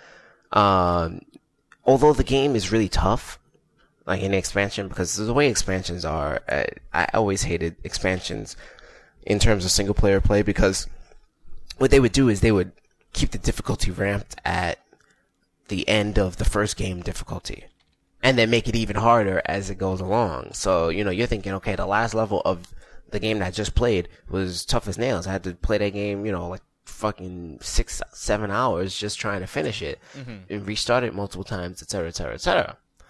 And then I go into the next game. I just bought it, and I can't even beat the first stage. Oh shit. I mean, there are some games like that. Like I played Commandos, the expansion of Commandos, which they don't really clearly say is an expansion because it's a standalone product. And you can't finish the first stage if you've never played Commandos before. Oh. Because the difficulty's ramped to the end of the first Commandos game. So that really sucked. Good thing I didn't buy it. I kind of had as a hand-me-down from somebody who bought it and was like, what the fuck is this? I should have known if they said, what the fuck is this? I was going to say, what the fuck is this? But with StarCraft, the story is such an integral thing when it comes to people who play the single-player campaign that it's important for Blizzard, I think, to come out with a story that is completely fleshed out. They said that if they would have brought this out in one product, they would have had to make a lot of cuts so that it would fit as far as time frame and probably as far as content on the media goes. And, I'm sure that they could install StarCraft 2 into your computer at like 30 gigs. You're like, okay, boom, 3 DVDs, 30 gigs, have fun with it. And it's like PC requirements go through the window as far as space on your hard drive. Right. And then, the game will come out in 2011. It'll be fully realized, everything. But no one wants that. Right. So they decided, okay, well, instead of bringing it out early or on time to us, because of course everybody else in the world, it's when it's done. Right. Instead of bringing it out on time and just, cutting out all stuff we really couldn't do in time, we want to give everybody the full benefit of the entire story. We're going to give people a complete campaign on the first product. And usually the way the game is structured, it was always structured as Terran first, then Zerg, then Protoss, because of, I think, just the general gameplay mechanics are easier with Terran. You can get into it, you can understand the gameplay and everything like that, understand the general mechanics while playing with a race that is more closely resembling to all the other games that you've played. Then you have the Zerg, which is, specified in, like group mechanics, and now they say that they're going to put diplomacy into the Zerg game. That is a completely, not completely, but it's a very different style of play than playing with Terrans or playing Command & Conquer or playing Age of Empires and all of the stuff. Because everything is, it's not like you build one building and enemies, and your troops come out of that. You have to have supply, ranging from these devices or these buildings that duplicate as like turrets and whatnot, and things like that. The way the mechanics are for Zerg are different for the Terran, and doubly different for the Protoss, where Protoss is like, okay, your units take like 2 resources instead of 1, and you start out with melee units as opposed to, ranged combat units, although you do start out with that with Zerg as well. And essentially the story, it escalates. So the Terran story kind of probably deals with, let's see, what is the name of the Terran one again? Wings of Liberty. Yes, it's probably going to deal with their... It's going to deal with their internal conflicts like they usually do, and then relations with the Protoss and the Zerg. Well, honestly, it's probably just relations with the Protoss and trying to eliminate the Zerg. Then the Zerg thing is pretty much the same. It's a lot of internal conflict. probably a lot of stuff relating to like the Queen and probably some other external threat or something like that. And then there's that diplomacy thing that I was talking about. And then the Protoss is probably some like high level shit. Like, you know, they're dealing with the race that they created and then trying to keep them in line, relations with the Terrans, and probably some new shit that's coming out. Well, yeah, because there's that fourth race that they have in the game. I thought they were keeping it to 3. They have 3 like playable. I think that there's supposed to be some fourth race in the game, as far as I remember. I mean, I could be wrong again. Maybe I'm thinking about something else, but I will find out. So yeah, if you have another question to ask, you definitely ask it right now. So to counter that pro of like, hey, you've got the whole story and like you go in depth with it and everything. Another complaint, and you probably addressed it somewhere in there, is you're going to be waiting like 2 years, or a year or two between chapters. Probably a year between chapters, because the core will already be there. Mm-hmm. They said that they will. They said that what they're going to do is come out with the games where they're based on the same assets, but the subsequent games will be bringing some new content for the multiplayer. I'm actually looking at the fact now. They actually do name it as an expansion set. So they said that the StarCraft 2 trilogy consists of the base StarCraft 2 games and 2 subsequent expansion sets. StarCraft 2 is subtitled Wings of Liberty working title and will include a lengthy single-player campaign that focuses on the Terrans and put players in the role of Rayner, one of the series' main heroes. First expansion set, Harder to Swarm, will follow later and include a single-player campaign focusing on the Zerg and Kerrigan Queen of Blades. Second expansion set, Legacy of the Void, working title, will continue the story experience with a single-player campaign centered on the Protoss. And then they say, well, will we still be able to play multiplayer? Yes, you can play from multiplayer, blah, blah, blah. The expansion sets will add new content to each race for use in multiplayer matches. This could include additions such as new units, abilities, structures, along with new maps and Battle.net updates. And then they go into the big question everybody wants to bitch about. If I buy StarCraft 2 but don't buy any expansion sets, will I still be able to play? Yes, this will work similarly to Warcraft 3 and the original StarCraft, which maintains separate online gaming lobbies and ladders for expansion set players and players with base Warcraft 3. So basically, if you have the game, the first one, the StarCraft 2 Terran version, and you only have that, you want to like, fuck Blizzard, I'm not buying expansions, fuck that. You can still play multiplayer. You can still play multiplayer, but you're only going to be able to play with other people who have or want to downgrade to that level of gameplay. Right. So basically, it is like playing StarCraft Brood War, where if you only had StarCraft and I had StarCraft and Brood War, I could only really play the original StarCraft with you on Battle.net. Right. Because I was listening to the new PC podcast at OneUp.com. Sans, Jeff Green, and Sean Elliott, since they tragically left journalism to develop. They had an interview with Rob Pardo, who was saying that we haven't figured out how we're going to keep the multiplayer balanced. Not when I say balanced, I don't mean gameplay-wise, but in terms of giving everybody the proper amount of software that they can play with each other. So it sounded like they were thinking of a solution to... with regards to saying, like, okay, well, if you have the second StarCraft 2 chapter and I only have the first, there should still be some cross-compatibility. I don't know if that came out after or before what you just read, though. I think this came out after BlizzCon. Okay. So this is because they didn't have this when BlizzCon was going on and it was first announced. Yeah. I was looking for it on the site. Honestly, I think that what they're probably going to do is they're gonna probably sell this first game for $50, and the other 2 expansions are probably gonna sell for $40. Right. Because they don't sell expansions for $30 anymore. Right. So I really don't mind. Like, I bought World of Warcraft, okay, when it first came out, and that was $50. Then, day one when the Burning Crusade came out, I bought that for $40, and next month, day one, I'm gonna get the Wrath of Lich King, $40. And I've been playing this game for 4 years.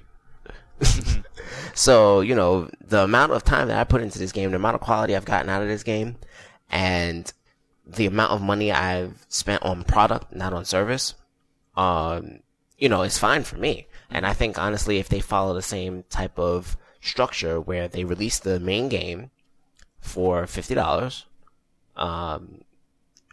you'll go get it, and they'll release the first expansion set probably a year and a half down the road for $10 less, and you're not even going to notice. You're just going to be like, oh my god, the expansion is out. Let me go and get it, because I've already gone through the Terran story, because of course you got to give people the time to go through the Terran story, since the main impact of this is, bug fixes, upgrades, new content, and then story.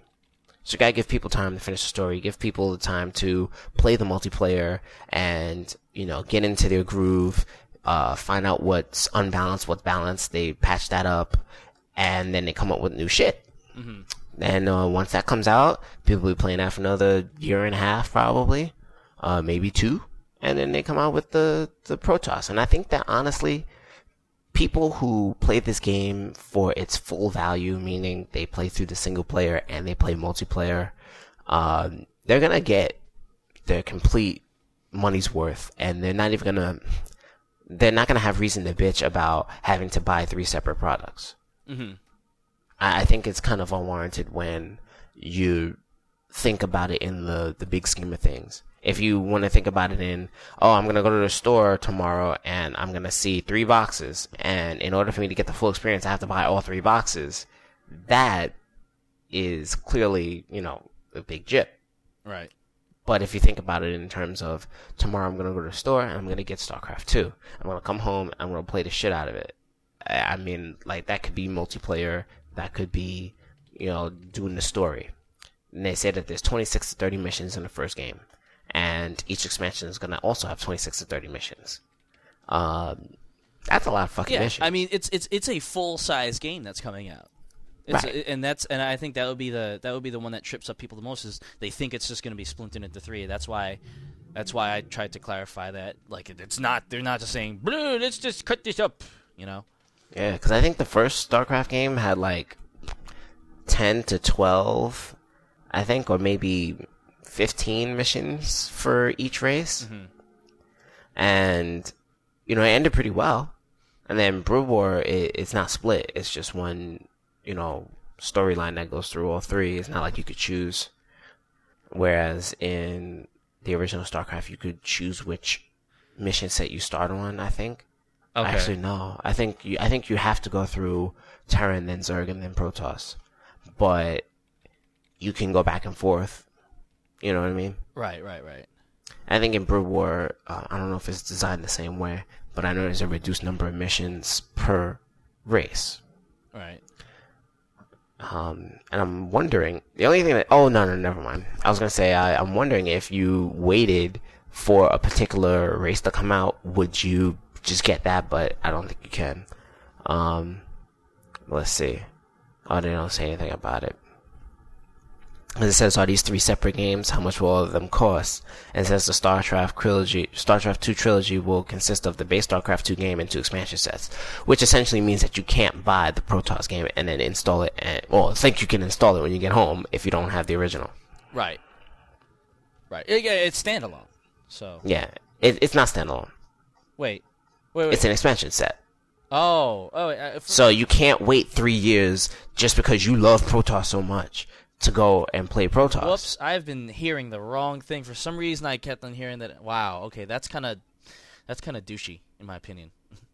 Well, this is expecting that you are a fan enough of StarCraft that you're going to buy the base StarCraft 2 game, which is StarCraft Legacy of Wings of Liberty working title. But you know me, I'm all about the options. They should allow someone the option to, if I want to start off with the Protoss, or whatever the fuck, then I can. Yeah, but that's kind of like also starting at the end of the story. Because the story is structured to a point that there is a beginning and an end. And in order for you to... I mean, I guess it's up to you if you wanted to wait 3 years just because you didn't want to play with the return of Zerg. But theoretically, you're now starting at the end of the story. Well, it's not even that, but I know this may sound a little bit silly, but imagine you're someone like me. I can't afford time-wise to play StarCraft. 3 years down the line, I'm like, you know what, I want to get into this. Well, I can't find the first 2 chapters. Let me just start off with the third, just to get off the ground. Well, I'm sure you'll be able to find the first chapter. That's for sure, and it'll probably be $20 by then. But my point is that there should be the option. I still think that there should be the option for someone who wants to pick up that full game, if it just on a whim, that they should be able to. Okay. Is it going to be that much more to slip in the disc? I mean, and maybe it's just due to me not completely understanding how they're going about it from a development standpoint. Well, but I can explain that. Imagine if you wanted to get Brood War, StarCraft Brood War, if they were still selling it separately, because they're not anymore. You can't just go in the store and buy Brood War and go home and expect to play. I understand, and that's an expansion pack, but I mean, they've been, the way that it's split up is the kind of method that they're using, the way that they seem to be pushing it from a "this is why we're doing it" standpoint, is this is a full-on retail product. We're not just trying to milk your money. We're not just trying to do that. We're giving you a full retail product, much like Company of Heroes, quote, expansion pack is actually a full standalone product that you don't need the core game for. Right. Well, according to the site, they say that it's consisting of a base and 2 expansion packs, which would signify that it's going to build upon just like every other Blizzard game that has come out with expansion packs, where you need the original title for that. Like for Diablo 2, you need the original for the expansion there. And StarCraft, Warcraft 2, Warcraft 3, World of Warcraft, they all require the original game. They're not standalone products. But they also did come out at a period of time where when the expansion came out, the original game was so cheap that you would wind up paying the same amount of money for both as you did for the first game when it first came out. All right, understandable, and maybe that's them setting expectations. But again, Company of Heroes lets me buy the expansion pack, and I don't want to call it an expansion pack because then it's It's not. It's not. It's a standalone product. It's a standalone expansion or whatever. But Commandos was a standalone expansion. Right. But so the Company of Heroes is like, again, it's an expansion, but it's also standalone. And it's cheaper.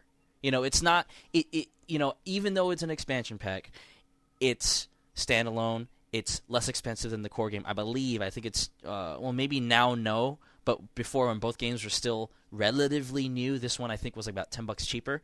I just think that, some companies started doing that to good results. It provides someone the option if they want it, and it should be an option if it's not that hard to do. If it really is that difficult to do, if it's really that difficult to include the base of the game in the second and third chapters, really, if it really, really, truly is that hard, all right, fine. I just don't think it will be. That's all. And, and I understand it's skipping to the end of the story or whatnot. It's all about the options. That's all I'm saying. If I want to uninstall the first StarCraft because I want to save space on my hard drive, and I know the argument is in 3 years down the line we're going to have bigger hard drives. I understand that. But if I want to be able to do it, I should be able to do it, is what I'm saying. I guess. I mean, you have a point there, but I think that a lot of times when you bring up situations like if I wanted to do such and such, it's more of a minority type of thing. It's like, well, they can't make the game for every single type of person that comes out, and they have to kind of do things for either a common denominator. Is it really that hard to do it? First of all, is it really that hard to do it? And second of all, that's the argument that people who are supporting sports DRM are using. Oh, only a minority of people are going to want to install it on 2 or 3 PCs. Yeah, but it's annoying to not be able to have the option. And if it's not, basically, if it's really hard to do, I understand. If it's not that hard to do, though, they shouldn't make you have to keep the base installed. Just let me uninstall one and put in the other. I mean, I thought I had infinite amounts of hard drive space, when I got a 500 gigabyte thingy, and it's down to like 80 because of all the music that I have and like the DVDs that I legally own. By the way, people out there who want to pirate, is on my hard drive. So I can convert them for my Zune. But it's like even if it's a minority, there's always someone who wants out. Again, I'm gonna bring out Company of Heroes. Did the Company of Heroes people think, fuck including the base in the expansion? Only a few people are gonna care. I mean, they did it, and it's cool. Like, I can actually go now, and if I want to skip the original Company of Heroes, which I personally don't, but if I wanted to buy it, which sometimes I do just want to kind of skip ahead, I could, And then again, Company of Heroes story isn't going to be as epic, or it isn't as epic as the StarCraft one is going to be. So again, I perfectly understand the arguments. I just think that there is still room for providing the option when it's not cost prohibitive for a company to do so. And frankly, I don't think it is. Just from a business standpoint, I don't think it will be. Okay. I don't know. We can't really predict what the future is. I can only really base what Blizzard may do on what they've already done. Right. And people are going to buy it regardless. Yeah, and also by the time we get all three of these products, they're all going to come in a pack for the same price that you paid. I would for hope the so. First game. I would really hope so. There's no doubt about it. StarCraft Battle Chess is what now, $20, $30 maybe. And that's less expensive than the original two games when they first came out, because the original game was $50 and the expansion was $30. Right. So you're already saving $50 there. The Diablo 2 expansion pack is $30, and that's 3 games. Not expansion. The Diablo Battle Chess is 3 games. The original Diablo 2, and the expansion. And the expansion came out at $30 too. The other 2 came out at $50. Then World of Warcraft has a battle chest now, I think, which is just World of Warcraft. It should, and it has the Burning Crusade, I think. And Burning Crusade, yeah. And that's probably $40 or something like that. Yeah. Hmm? I was just because World of Warcraft is like it came out at $50, now it's $20, right? And if you go somewhere, I think you can get it for $10 now, and you got this new expansion pack coming out now, and that's coming out next month. By the time probably 6 months goes down the line, 6 months to a year, they're going to come out with a triple pack, and it's probably going to cost $40 for all 3 of these. It better things. come out day and date, is what I'm saying. That's why I'm saying, like, if it comes out day and date, all 3 together for the same price as one game, which kind of weird. It probably wouldn't make sense, but I understand if they have to hike the price up a little bit, that's fine. But again, that goes back to the point that goes back to my point of, if I can spend on the amount of money on one retail game to just play it without having to latch on to other things, and that's why that's why I kind of threw my comment away. I was going to say if it comes out at the same price as retail, it can't, because it's going to have the other 2 in them. Whatever battle. Yeah, and also on top of that, you got a 10 million subscriber base that already has first 2 games. So, I mean, granted, they're thinking, okay, well, we're probably going to get another 1 million subscribers after this expansion. Being that you can download the game for free, you can get it off of DVDs, like a trial version, which is actually the full game. You can, there are many different ways of getting the original World of Warcraft for nothing. I think that if they came out with a triple pack, day and date of this expansion pack for $10 more,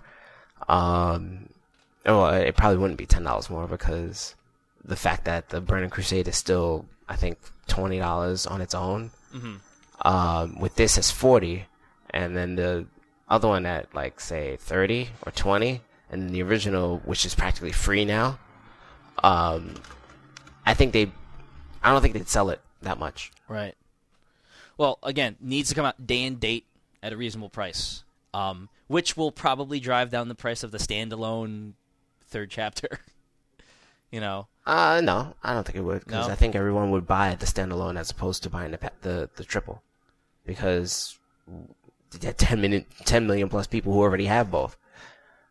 Well, what I mean is, like, when you stick the product in the store and you put them side by side, there's a consideration between, like, for some, and yeah, no, you're right that like a whole bunch of people will probably buy the 3rd one, but would Blizzard want? And this is purely hypothetical, and I don't know what they would do here or what they should do, but do they, do they consider that, the person who is, I guess they wouldn't have to worry about that, because like you said, they've done this before, and like someone who already paid $50 for StarCraft, and then they see the battle chest out there that's kind of at a discount. That's the whole purpose of having a discount, I guess. But I just slightly worry about like the perception that of two products standing side by side. You know, the pricing is as it is, and then someone like does the math and like, wait a second, I got ripped off, which they probably wouldn't do because they love StarCraft. But yeah, they either need to let me play it standalone, or they need to make that chest. I was about to say chests, which sounds like breasts. That chest come out day and date for a good price, because and if you say they will, that's fine. I just don't see any logic in not including the ability to play it standalone if I wanted to, like, and if it wasn't that hard. Yeah, it's not like I'm gonna buy it anyways, because I still need to play the first one. Oh, of course. But I don't know. I think that from a business perspective, sometimes options gets in the way of maximizing. Wait, but revenue. like this is, again, I mean, this is not an. I'm not saying that they should work extra hard and spend a whole lot of shit money just to put in this one little option. I'm saying that this is an option that seems to me very, very simple, and at almost, you know, how much does it really cost? You know, how much would it really cost to just say, oh, here's the original code base in with the disc, you know? That is my big sticking point. You all the points that you've made are completely true and completely valid. My big sticking point is, if it's easy to do it and it doesn't have any detrimental effect, they should do it. And this is something that seems to me not, like, you know, including the original stuff in there doesn't seem to be detrimental to me at this point in time. The way that, you know, unless it's really big, in which case then they should call Sony for a Blu-ray drive, because Blu-ray is the future and not downloadable content. Wait, did I say that out loud? I don't know. What'd you say? Downloadable content, not Blu-ray? What? No. But yeah. I mean, so what else are your thoughts about this in terms of like when you heard this, like your initial reaction was what? Like, oh my god, they're splitting it into 3, yay, or no? I don't really know. It was like, what time was it? Like 3 o'clock in the morning. So I probably just like, I gotta get back to watching my movie. What were you? But that sounds really cool. I was at work. Oh, okay. Because you know I don't ever stop working except for this weekend. I felt. Let's see. I know I didn't feel like, oh my god, they're betraying us, they're gonna milk us for all our money, it's $150, oh. I didn't feel like that, although there were some bitch forums that did say that. Yeah. I know I wasn't completely supportive, like, yeah, this is gonna be great. Right. And such and such and such, and that and that and that, about how it's gonna be so much content and so much fun. All I really said was, let's see what the real deal, like what the information is. I kept looking to see what the official sources from Blizzard would say. So, like, you know, when they announced that it was going to be a trilogy, the person who wrote whatever article I read was very excited about that. I was like, okay, good for you. Now I want more official information. I want to know, you know, is it that, you know, all the details about how the packaging is going to be, what the pricing might be, what the delay time might be, just so that I can have a better understanding of how reasonable it is. But if it's going to be something like World of Warcraft, the progression of World of Warcraft is or was, then I don't mind. I'm completely behind it. Okay. Yeah, especially since it takes me forever to finish these goddamn games anyway.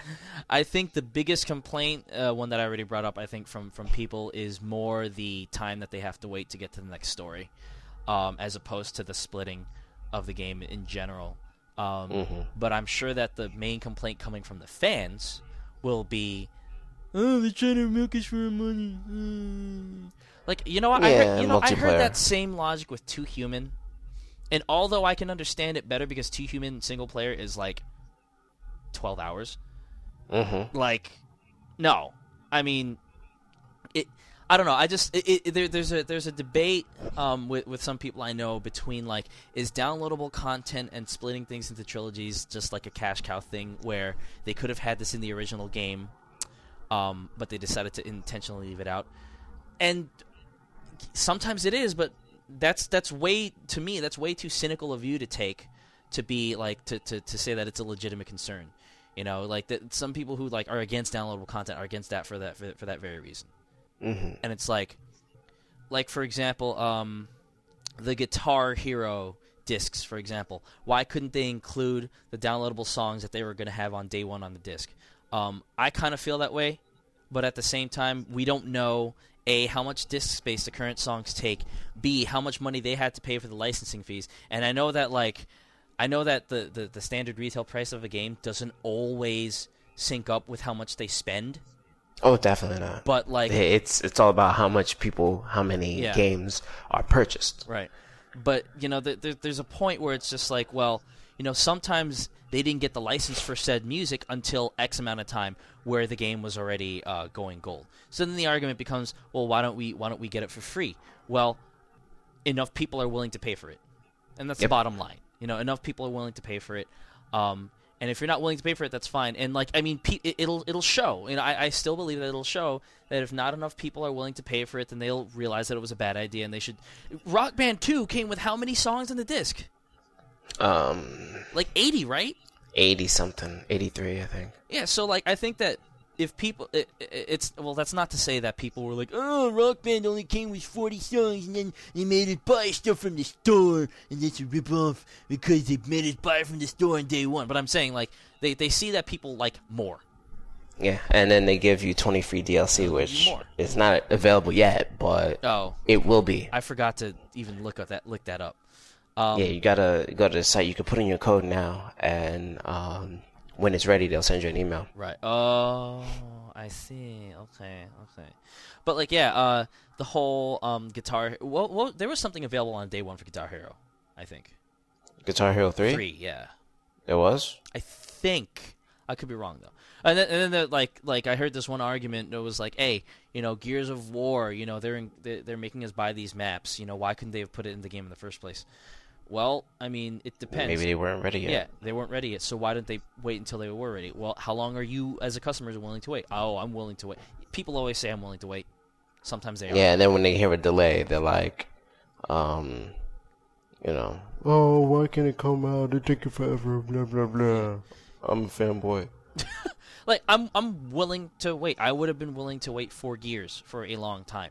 But considering that it came out, and considering that, like, I'm more of a single-player type of guy anyway, like, I haven't touched the additional content that Epic has made available. So whatever. I don't care. Mm-hmm. You know, so for me, that was not a problem. And I can understand for other people that they want everything. But, you know what?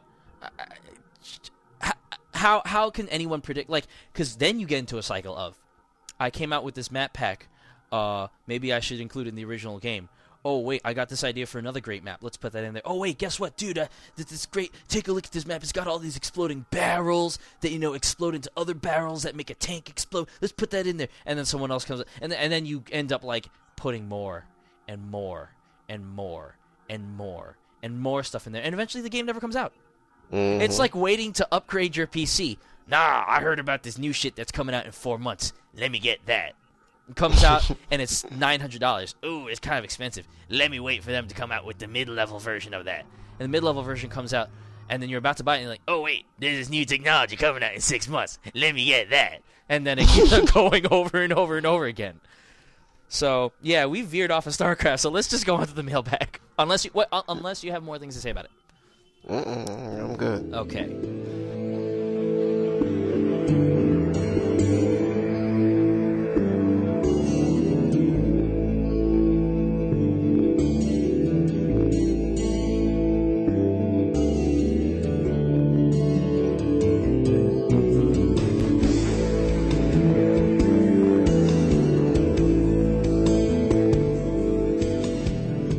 Mailbagio. Let me just read this message from Lee from GameSpot. He is, again, he's a guy from Game Rankings. He wanted to clarify something that we were discussing between Metacritic and Game Rankings. Here's how they're different. When Al brought up the point that people refer to Metacritic and not Game Rankings, I feel that way too, but let me expand on it a bit. From what I read and hear via podcasts, video game sites, and magazines, it seems to me like the people it seems to me people like developers, publishers, and PR folk usually refer to Metacritic. I've noticed with the over 20-something crowd as well. My guess is that these people like the weighted system better, and I like it better too. As it stands now, on game rankings, all sites are equal when we both know they're not. See, I didn't know that. Okay, I thought that they do basically a 5-star system is equal to 20-point increments. If something gets 3 stars, which to me translates to decent to good, then that's a 60%, which is completely wrong. And Metacritic apparently doesn't do that. He says, I wish they had some kind of weighted system, like maybe use a scale of 1 to 10, blah, blah, blah. But yeah, Metacritic has a weighted system. I have no idea how they actually weigh it, though. So the difference is there is that Metacritic is weighted, and you're right, it is more popular than game rankings. I just where I read places, they talk about the game rankings rating, but then I guess a lot of other people, Metacritic is everything, like you said. So more people are prone to looking at that in general. So there's a difference between the two. Okay, so Digimatrix has 3 questions. The first one is are there? Not is there, buddy. Are there any upcoming games you guys are willing to buy or rent, or instead of going broke in one fell swoop, you're going to wait it out a few months after all these fall games release and catch up with them in 2009? I'll answer this first by saying no. Shit's going to come out, I'm going to get ADD, and I'm going to buy it randomly, but there is nothing that I am planning on buying right now because I have way too much stuff. Alright, for me, I can't afford it right now, so I'm not buying shit until I finish something before it. Like, for example, I'm not buying Fable 2. A friend of mine tried to urge me to buy Fable 2. I'm like, dude, I haven't even played Fable 1. It's still in the wrapper. It's like, but still, he's like one of those guys. Is always looking on the bright side of things. He was one of the people who successfully got me to get Team Fortress 2. Mm-hmm. It's like, but it's Team Fortress 2. All you gotta do is work like 2 hours of overtime. Like, I work 30. But that means you got it. No, I don't. That means you got it done. That means you got it. Yeah. So now I have Team Fortress. Wait, like, I'm gonna fucking whoop your ass, hold on, man. I'm wait. like, all right, well, meet me. Wait, I work for $5 an hour from 9 to 5 every day. Every day I work, that's 4 movies. Yeah, I got 4. Yeah. I get 4 theatrical movies. I'm gonna go to the movies 4 times a day because I work from 9 to 5 every day. Yeah. Well, see, that's You because got it's it. like, before I explained my situation to him, he didn't really understand. Like, from his point of view, it was like, well, if I want to get a game, all I gotta do is work 2 hours of overtime, and then boom, that's it. Right. And I'm like, that's perfectly fine. I mean, for does you. this guy have debts? That's No, he's a younger dude. That's the thing. People That's the thing. have credit Yeah. cards to pay, rent to pay, Yeah. phone bills to And pay. that's the big thing. It's the rent. Mistresses to pay.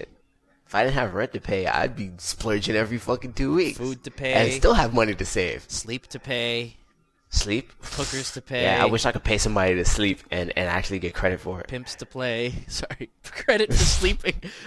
You get an A on your sleeping project. I don't mean that kind of I know. The body receives credit. the energy from the sleep, but like Soul Reaver. And besides, all right, there's Fable 2, there's Gears of War 2, there's Guitar Hero World Tour, which I'm not even touching. I'm not touching that shit. I don't even want to bother. I've got Rock Band 2, and Actually, I might buy it just for the guitar because, like I said, my Guitar Hero 3 guitar broke. So, go ahead. yeah. I have Rock Band 2, and I might play it like twice a month. I was expecting to, really be playing it, but since the structure of the game is World Tour instead of Solo Tour, you got to do more work, Right. to unlock those songs. Right. And as for me, I would rather be playing like drums, but since it's not really so conducive with these thin ass walls in my apartment, and I don't have Rock Band 2 drums, although apparently they're like 10% light, 10% softer. I'd stick to playing guitar now, and I play guitar and Evelyn will play bass, but then at the same time I want to play on a Rock Band guitar. So I will play by myself, but I don't want to play by myself. Right. So I should have to invest in a Rock Band 2 guitar so I can play and she can play and we can both have Rock Band guitars. But then that means I need more money.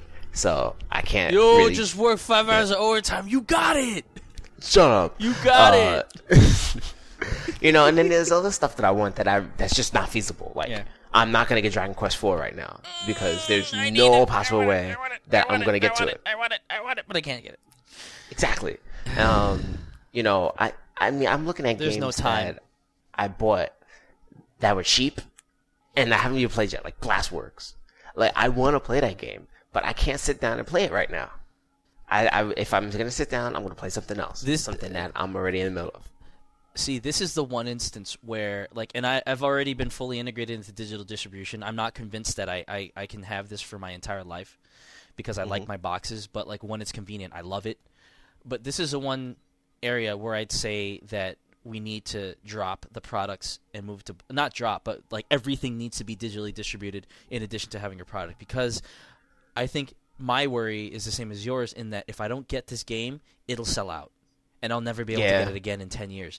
And if there's digital distribution and people willing to host it, then you can never have the chance of it running out. This is why when PC games are coming out nowadays, I look on Steam and I look at GameTap and I'm like, you know what? It's okay. If I don't get this today, if I don't get it a year from now, if I don't get it 2 years from now, it's okay. When Stalker came out and then my friend told me that it was on Steam and some other downloadable distribution site, I'm like, you know what? I'm not going to get it today. I really want it because I'm afraid that it's not going to sell well to the public because no one really knows about it and it's from a small studio and they're not going to print too many copies. But I don't have to worry about it anymore. I'm just wait for it to come on Steam. Right, because it should, you know, provided that Steam doesn't drop it, then, you know, I think there's a low probability of Steam dropping titles. Mm-hmm. So I would definitely believe that it would still be there. Because then if Steam dropped titles, I think that it would probably prevent you from playing your purchased title on Steam, wouldn't you think? Since you need Steam to play the game. All right. I don't know. Maybe. I think maybe you only need to log in so it's validated. I don't think it actually sits there and says, like, okay, this is Stalker Clear Sky. Let me check to see if we have that in a database. No! Actually, no. Because you can add games to your Steam. You can add games, and by that I mean... let me think. What's not offered on Steam currently? Oblivion is not offered on Steam. I think, though, that I can add the executable to Steam so that I can run Oblivion from Steam, and while I'm doing that, that means that I have access to the entire Steam community. So that means that I can shift tab out of Oblivion and message someone on Steam. Right. See, I was trying to see if I could do something but like I haven't that tried with Civ 4. Because I have Civ 4 here, right. And Civ 4 is available on Steam, and I thought that it was going to do the same thing that it did with Orangebox, which is basically completely integrated with Steam, right. To the point that I don't even need the goddamn disc anymore. I think it's because Civ 4 was released outside of Steam, and Orangebox is a natively Steam product, so when you installed it, it said, oh, you have this shit, let me just plug it in. And then Civ 4 is just like, oh, we're just starting to offer it. If you have a retail copy, it's your retail copy, but if you download from us, go ahead. So it's not integrated that way. But I think you can, like I said, I think you can. So I see. Add a non-Steam game to my list. Let's see what happens. Crash! Podcast over. Nah, my computer's a lot better than that. Okay. While you're doing Still that, he loading sends shit. Tony a happy birthday message. Best of luck in the future. Sorry he's not here again. Sorry he's not here again. And then, still while you're looking, Digi, I got to call you out on this because I know you and I had a debate on your blog, but this Unreal Engine 3 question is so full of snark. I know you just want us to bash Mark Rain and Epic and Unreal Engine 3. I'm not going to do it. Much as I don't really like Rain's smarminess, I'm not going to bash an engine just for the sake of your blog. But Al can if you want him to. Nah, I don't give a fuck. Well, here's the question. Yeah. Is graphical pop-in a feature of this engine? I noticed it in almost all games using the engine. I've noticed that any game that uses real-time cutscenes with this engine have stuttering frame rates in those cutscenes. Is this part of the engine, or does it have to... Okay, this is where it's snarky, because obviously you don't make flaws a part of an engine, okay? Right, unless it's Mega Man 9. Unless it's Mega Man 9, which is intentional.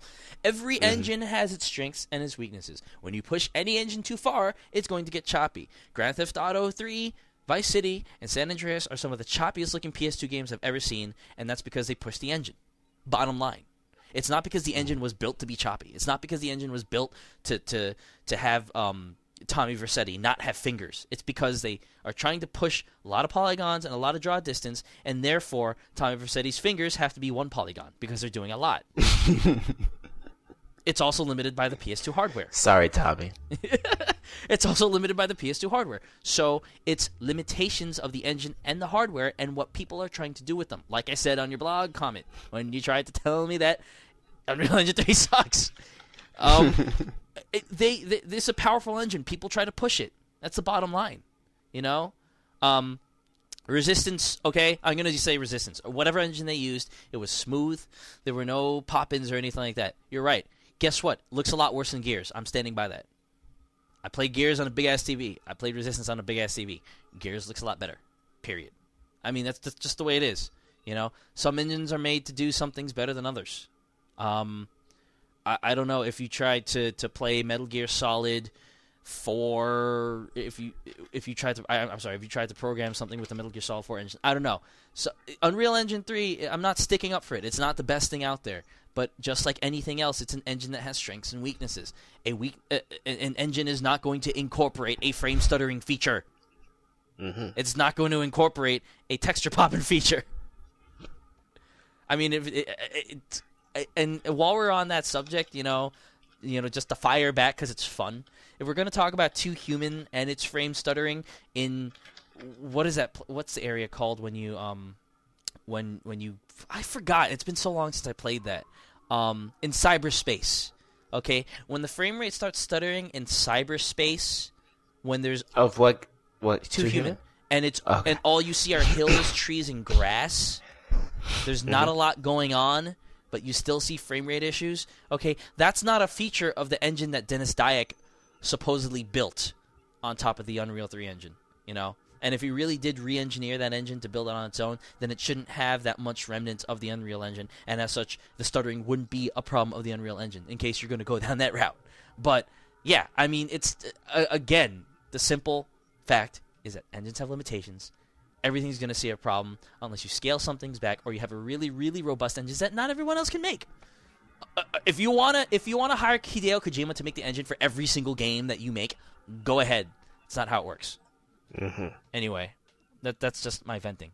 So let's see.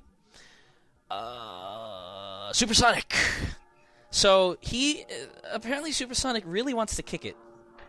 Yeah. He's wanted to kick it twice in a row. Should we let him kick it this third time? He wants to kick it in California and also drink some green tea. Yeah, I'm all good with the green tea. Kick it in California, drink some green tea, brother. I don't agree. You cannot kick it in California because New York is cool. You should kick it in New York. Kick it in New York. I say he kicks it in California and then he takes a flight to kick it in New York next week.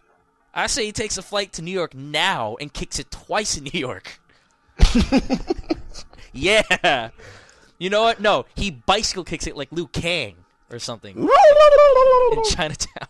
Okay, the question, in a narrative-driven game, I think this is a self-answering question, but okay. Yeah. In a narrative-driven game, what comes first, the story or the gameplay? The story. The narrative, which should be the story. The narrative, which drives it. It would be great if I had a narrative-driven game, and the gameplay was awesome, but the story sucked. I mean, I'd be like, 90% of the time I'm going to be playing a game or watching a game that has shitty story. And 10% of the time, I mean, I'm just using really skewed numbers here. 10% of the time I'm playing an awesome game. So I bet you that kind of game. If I was snarky and I played enough games with really shitty story but fantastic gameplay that was supposed to be focused on the story, I'd have any number of answers for you right there. Oh, you mean like such and such? But I don't. So yeah. Okay, so the question I think is more directed at our personal taste, I guess. So me personally, no matter what type of game it is, the gameplay always should come first, because if it's a narrative-driven game, I can understand that the purpose is to unfold the story. But I am very hard-pressed to want to put up with what I'm watching if what it takes to watch it sucks. So if I'm talking about, okay, so there are two different scenarios. Let's take Final Fantasy, for example. If the gameplay in a Final Fantasy game became boring and repetitive... Final Fantasy 8. See, that's different though. I'll get to that. I'll get to that. If it gets boring and repetitive, I'll put up with it, but I won't like it, and I won't review it well because, like, just because of my level of enjoyment. Like, I'll still get enjoyment out of the story, but I'll also be bored while I'm doing it, like, outside of it. So, you know, it will not review well with my own personal tastes, and that I'm not going to budge on that. Final Fantasy VIII was not only repetitive and boring, but it was also like, okay, drawing magic out of enemies so that you could junction it was like was not only boring and repetitive, but it was also grindy. It also added more to the grindiness. It made it. It's not a good example because everybody knows how much I hate that game, and it's like, hey, you're biased, you're a fanboy, so fine, suck on a dick. I'm just gonna take some. Let's say Half-Life 2, which is a great game from both the narrative and the gameplay perspective. Now, let's make the shooting really janky. Let's make the guns very ineffective. Let's make it so that enemies are really hard to kill. Not hard to kill as in the game is hard, but they just take a lot of shots to kill. Let's make it so that the level design is very Halo-esque. Fanboy! Is very repetitive and samey looking. Let's make it so that the frame rate's unstable, and then the types of weapons you get are like, you get like 2 weapons and you don't get anything else.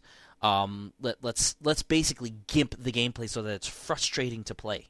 But the narrative is still the great, awesome, from the first person, not cutscene driven, like immersive story that like I personally love. I probably wouldn't put up with it. Because if it's frustrating to get through, no matter how good the story is, I'm just going to go to a website and watch the cutscenes. Me, I would just go through it. I don't know why. I guess just to say I did. Yeah. And I have something to talk about. Yeah. But you wouldn't be happy with it, would you? No, not at all. That was I apologize. That done. sounded like a leading question. I was just asking. You wouldn't be happy. And no. I'm not trying to lead you the answer, but yeah. So I mean, I would answer. I don't give a fuck. Right. I wouldn't be happy, and the thing is, I would have something to talk about. Right. It's fine with me. Yo, this game was so shitty that So in a narrative-driven game, when you're developing it, the story ends up coming first. But I personally, for my personal taste, I would hope that gameplay is weighed equally important, so as to facilitate getting through the story. This is that weird paradox where, like I mentioned a few seconds ago, gameplay doesn't have. If the gameplay is boring, I will tolerate the story. If the gameplay is bad, then I won't. So, would you like to share some of your bad online experiences? I don't play online that much, and that's the thing. Because I play online with only my friends most of the time, and on XBLA I usually mute the mic and turn down the sound.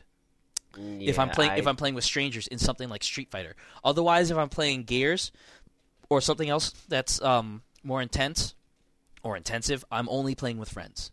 So I will say that I don't believe I've had a bad online experience because I avoid them on purpose. And that limits the amount of time that I have online, limits the amount of people that I can play with, but I just can't stand that. So like I don't have any.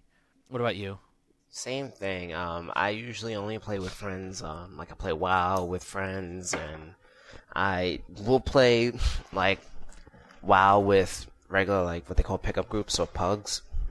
But those are limited to really people who it ranges. It's not like I wouldn't classify that as a bad online experience as, like completely fucking up a dungeon and people getting all pissed and frustrated and leaving and whatnot.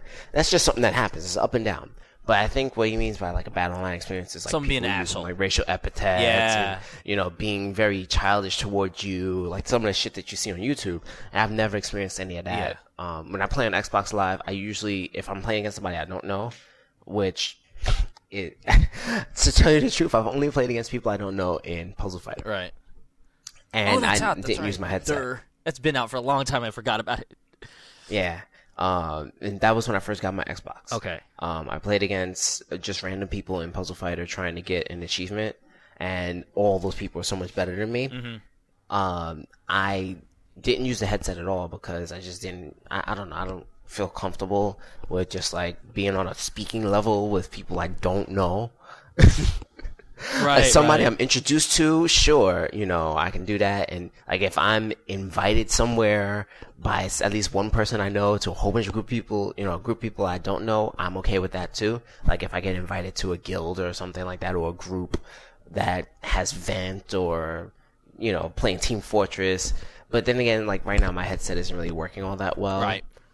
In terms of the wire, like for my headset, the earpiece with the microphone on it is detached, is broken. So it's a lot of hassle to just put on the headset and play a game using the headset. So I don't bother. Like I play Team Fortress and I just listen to everybody else talk. Right. There's not much else that you can have an online experience with besides right now the PC and the 360 in my house, at least. So really, no. I haven't had actually, either. I remember this one time in freshman year of college when I was playing the regular Half-Life multiplayer online, and I happened to I was just wandering around and saying like, "What's this multiplayer like?" So I just decided to hop into a game, and it was it happened to be a 1-versus-1, and we were running around the map. It was a big map, so it was hard to find each other, and I sucked. This was my first time playing Half-Life Online, and I've only played a little bit of the single player up to that point. So, I was getting beat pretty badly. So I'm like, all right, whatever. And this was back in typing days, and so So the guy was just like, "How come you suck so much?" And I'm just like, "What?" And then like he just started like What? he started talking shit like, "Dude, you suck. Why are you on this thing?" I'm like, if I suck so bad, why are you playing against me? He's like, I like beating your ass. I'm like, all right. So let me pretend I'm like an old dude. I'm doing this research for my class. I'm a teacher at this university. I don't really appreciate being spoken to in that manner by anybody. I think we can have a civil and mature conversation. And he's just like, "Fuck you, noob," or something like that. And I just got done like going on with the guys That's that I'm like some older guy. He's just like, "You're probably a pedophile. You shouldn't be playing online anyway. You should be going back to like your old folks home or something." I'm just like, this is terrible. And that was about it. But I mean, there was like nothing. It was just I was fucking around with the guy. So that okay, maybe some Street Fighter times when people took advantage of the lag and just 100-hand slapped you to hell. And then there's this one character playing M. Bison who would just do jumping short kicks because apparently those kicks have a high priority. And so anytime you did anything, it would just hit you. And with the shitty, I wasn't used to the shitty D-pad yet, so I was having trouble pulling off dragon punches. So that that was the end of that. But whatever, that's just people being cheap. People would do that in an arcade if they found a cheap thing to do. So that's what it's not like you said. It's not people like attacking me or racially or some other kind of bias. Or ignorance. So that's about it. One more, I believe we have. This is not a question, but it's actually a heads up from Gideon. I thought you guys would get a kick out of this if you haven't seen it yet. It's virtual and it's not super, but I'm sure the craptasticness translates equally. And the video that he's pointing us to, if you'll remember Tony talking about Super Highlight, is a video of the 1UP show's spin-off, Broken Pixels, which you can find on 1UP.com. Of Shane Bettenhausen, Crispin Boyer, and Sean Baby playing Virtual Highlight on the Sega Saturn. Oh, it's so bad. And it looks like one of the worst games ever conceived from a vagina. Ever. Yeah. Okay, the guy, your main character, is a digital cutout. It's not even a 3D model. It's a digital cutout on a 3D world. And he runs like he's got shit in his pants. And when he puts on armor, it looks like aluminum foil. It's terrible. Everybody, it is mandatory for every listener to go and watch that video on 1UP.com and write a 500-word essay. No, write a 200-word essay on the video and how bad it is. It is a mandatory assignment. If you don't do that, then you don't get a T-shirt or swag or something. And if you do it, you may get a T-shirt or swag or something. You may. T-shirt. Or swag. Like a deck of Microsoft Windows Vista cards from last year's Digital Life that I still have on my chair. And, oh, goodness. And a Newegg parka. I still have a Newegg parka. I still have my Newegg egg. And I'm keeping that because it's mine. And I like it. Yeah. But if you cannot find it on 1UP, you can find it on YouTube. The link is watch !V equals. You know what? just go to YouTube and let me find the keywords here. The tags. It's Broken Pixel with a 3 instead of an E. Okay, so it's tagged under Broken Pixels spelled properly. So it's Broken and Pixels. It's from the user Killer Dragon, and instead of an E, that's a 3. So Kill 3R Dragon. Again, the category is gaming. The tag is Broken Pixels. Regular alphabet, no Hacksaw speak. And just search Broken Pixels Virtual Hydlide, HYDLIDE. 200-word essay on Virtual Hydlide. If you don't write it, you're terrible, and you scourge the earth. That sentence made no sense. I'm done. This is bad now. I think we're done. Any closing remarks, StarCraft boy? No. No. I'm pretty cool here as I am, and cool and stuff. Oh, hey, Ted Very Danson, cool. thanks for shielding my head from the rain. Oh, you're welcome. Would you like to sleep with me? Oh, no. But thank you. Okay, as usual, the hairy one plays a ukulele plugged into a monitor somehow, and you can watch it. I am not hairy. Where is it? xlm2k.blogspot.com. Sorry, I've been working a lot, no videos. Okay. But I am working on some solos, and will be providing some content soon. Okay. Check drfishypants.com, where you can find Fish and Pants that's highly sexual. He talks about video games, and he will save your life. Ew, fish pants. Ew. That's drfishypants.com. The doctor is spelled out, not DR. Doctor. And check out Slunks' Nobuo month. He recently wrapped that up at the end of February, so if you still haven't checked it out, Giant Bomb. February. September, sorry. GiantBomb.com. I don't know. GiantBomb.com/profile/slunks. Let me check. I always mess the Giant Bomb profile up. I don't know if it's singular or plural, so let's see. Yes, that's correct. Singular. GiantBomb.com/profile/slunks. Slunks, SLUNKS. Look for the Nobuo month from September. Not February, but September. And check out my GameSpot or Giant Bomb blog or OneUp's GameVideos.com for my 55-minute run-through of the 8 bosses of Mega Man, in which I die several times. Yeah, so that's going to do it for Antipode. I mean, Die. good day. Die? Da. No, da. Da, like da. God, this is terrible. Get to the chopper. I've been your host, Austin Chupon, and we're terrible. Get down with the gangsters. Go ahead, girl, put some back and some makeup on it. While I stand up in the background and check up on it. That means you got it.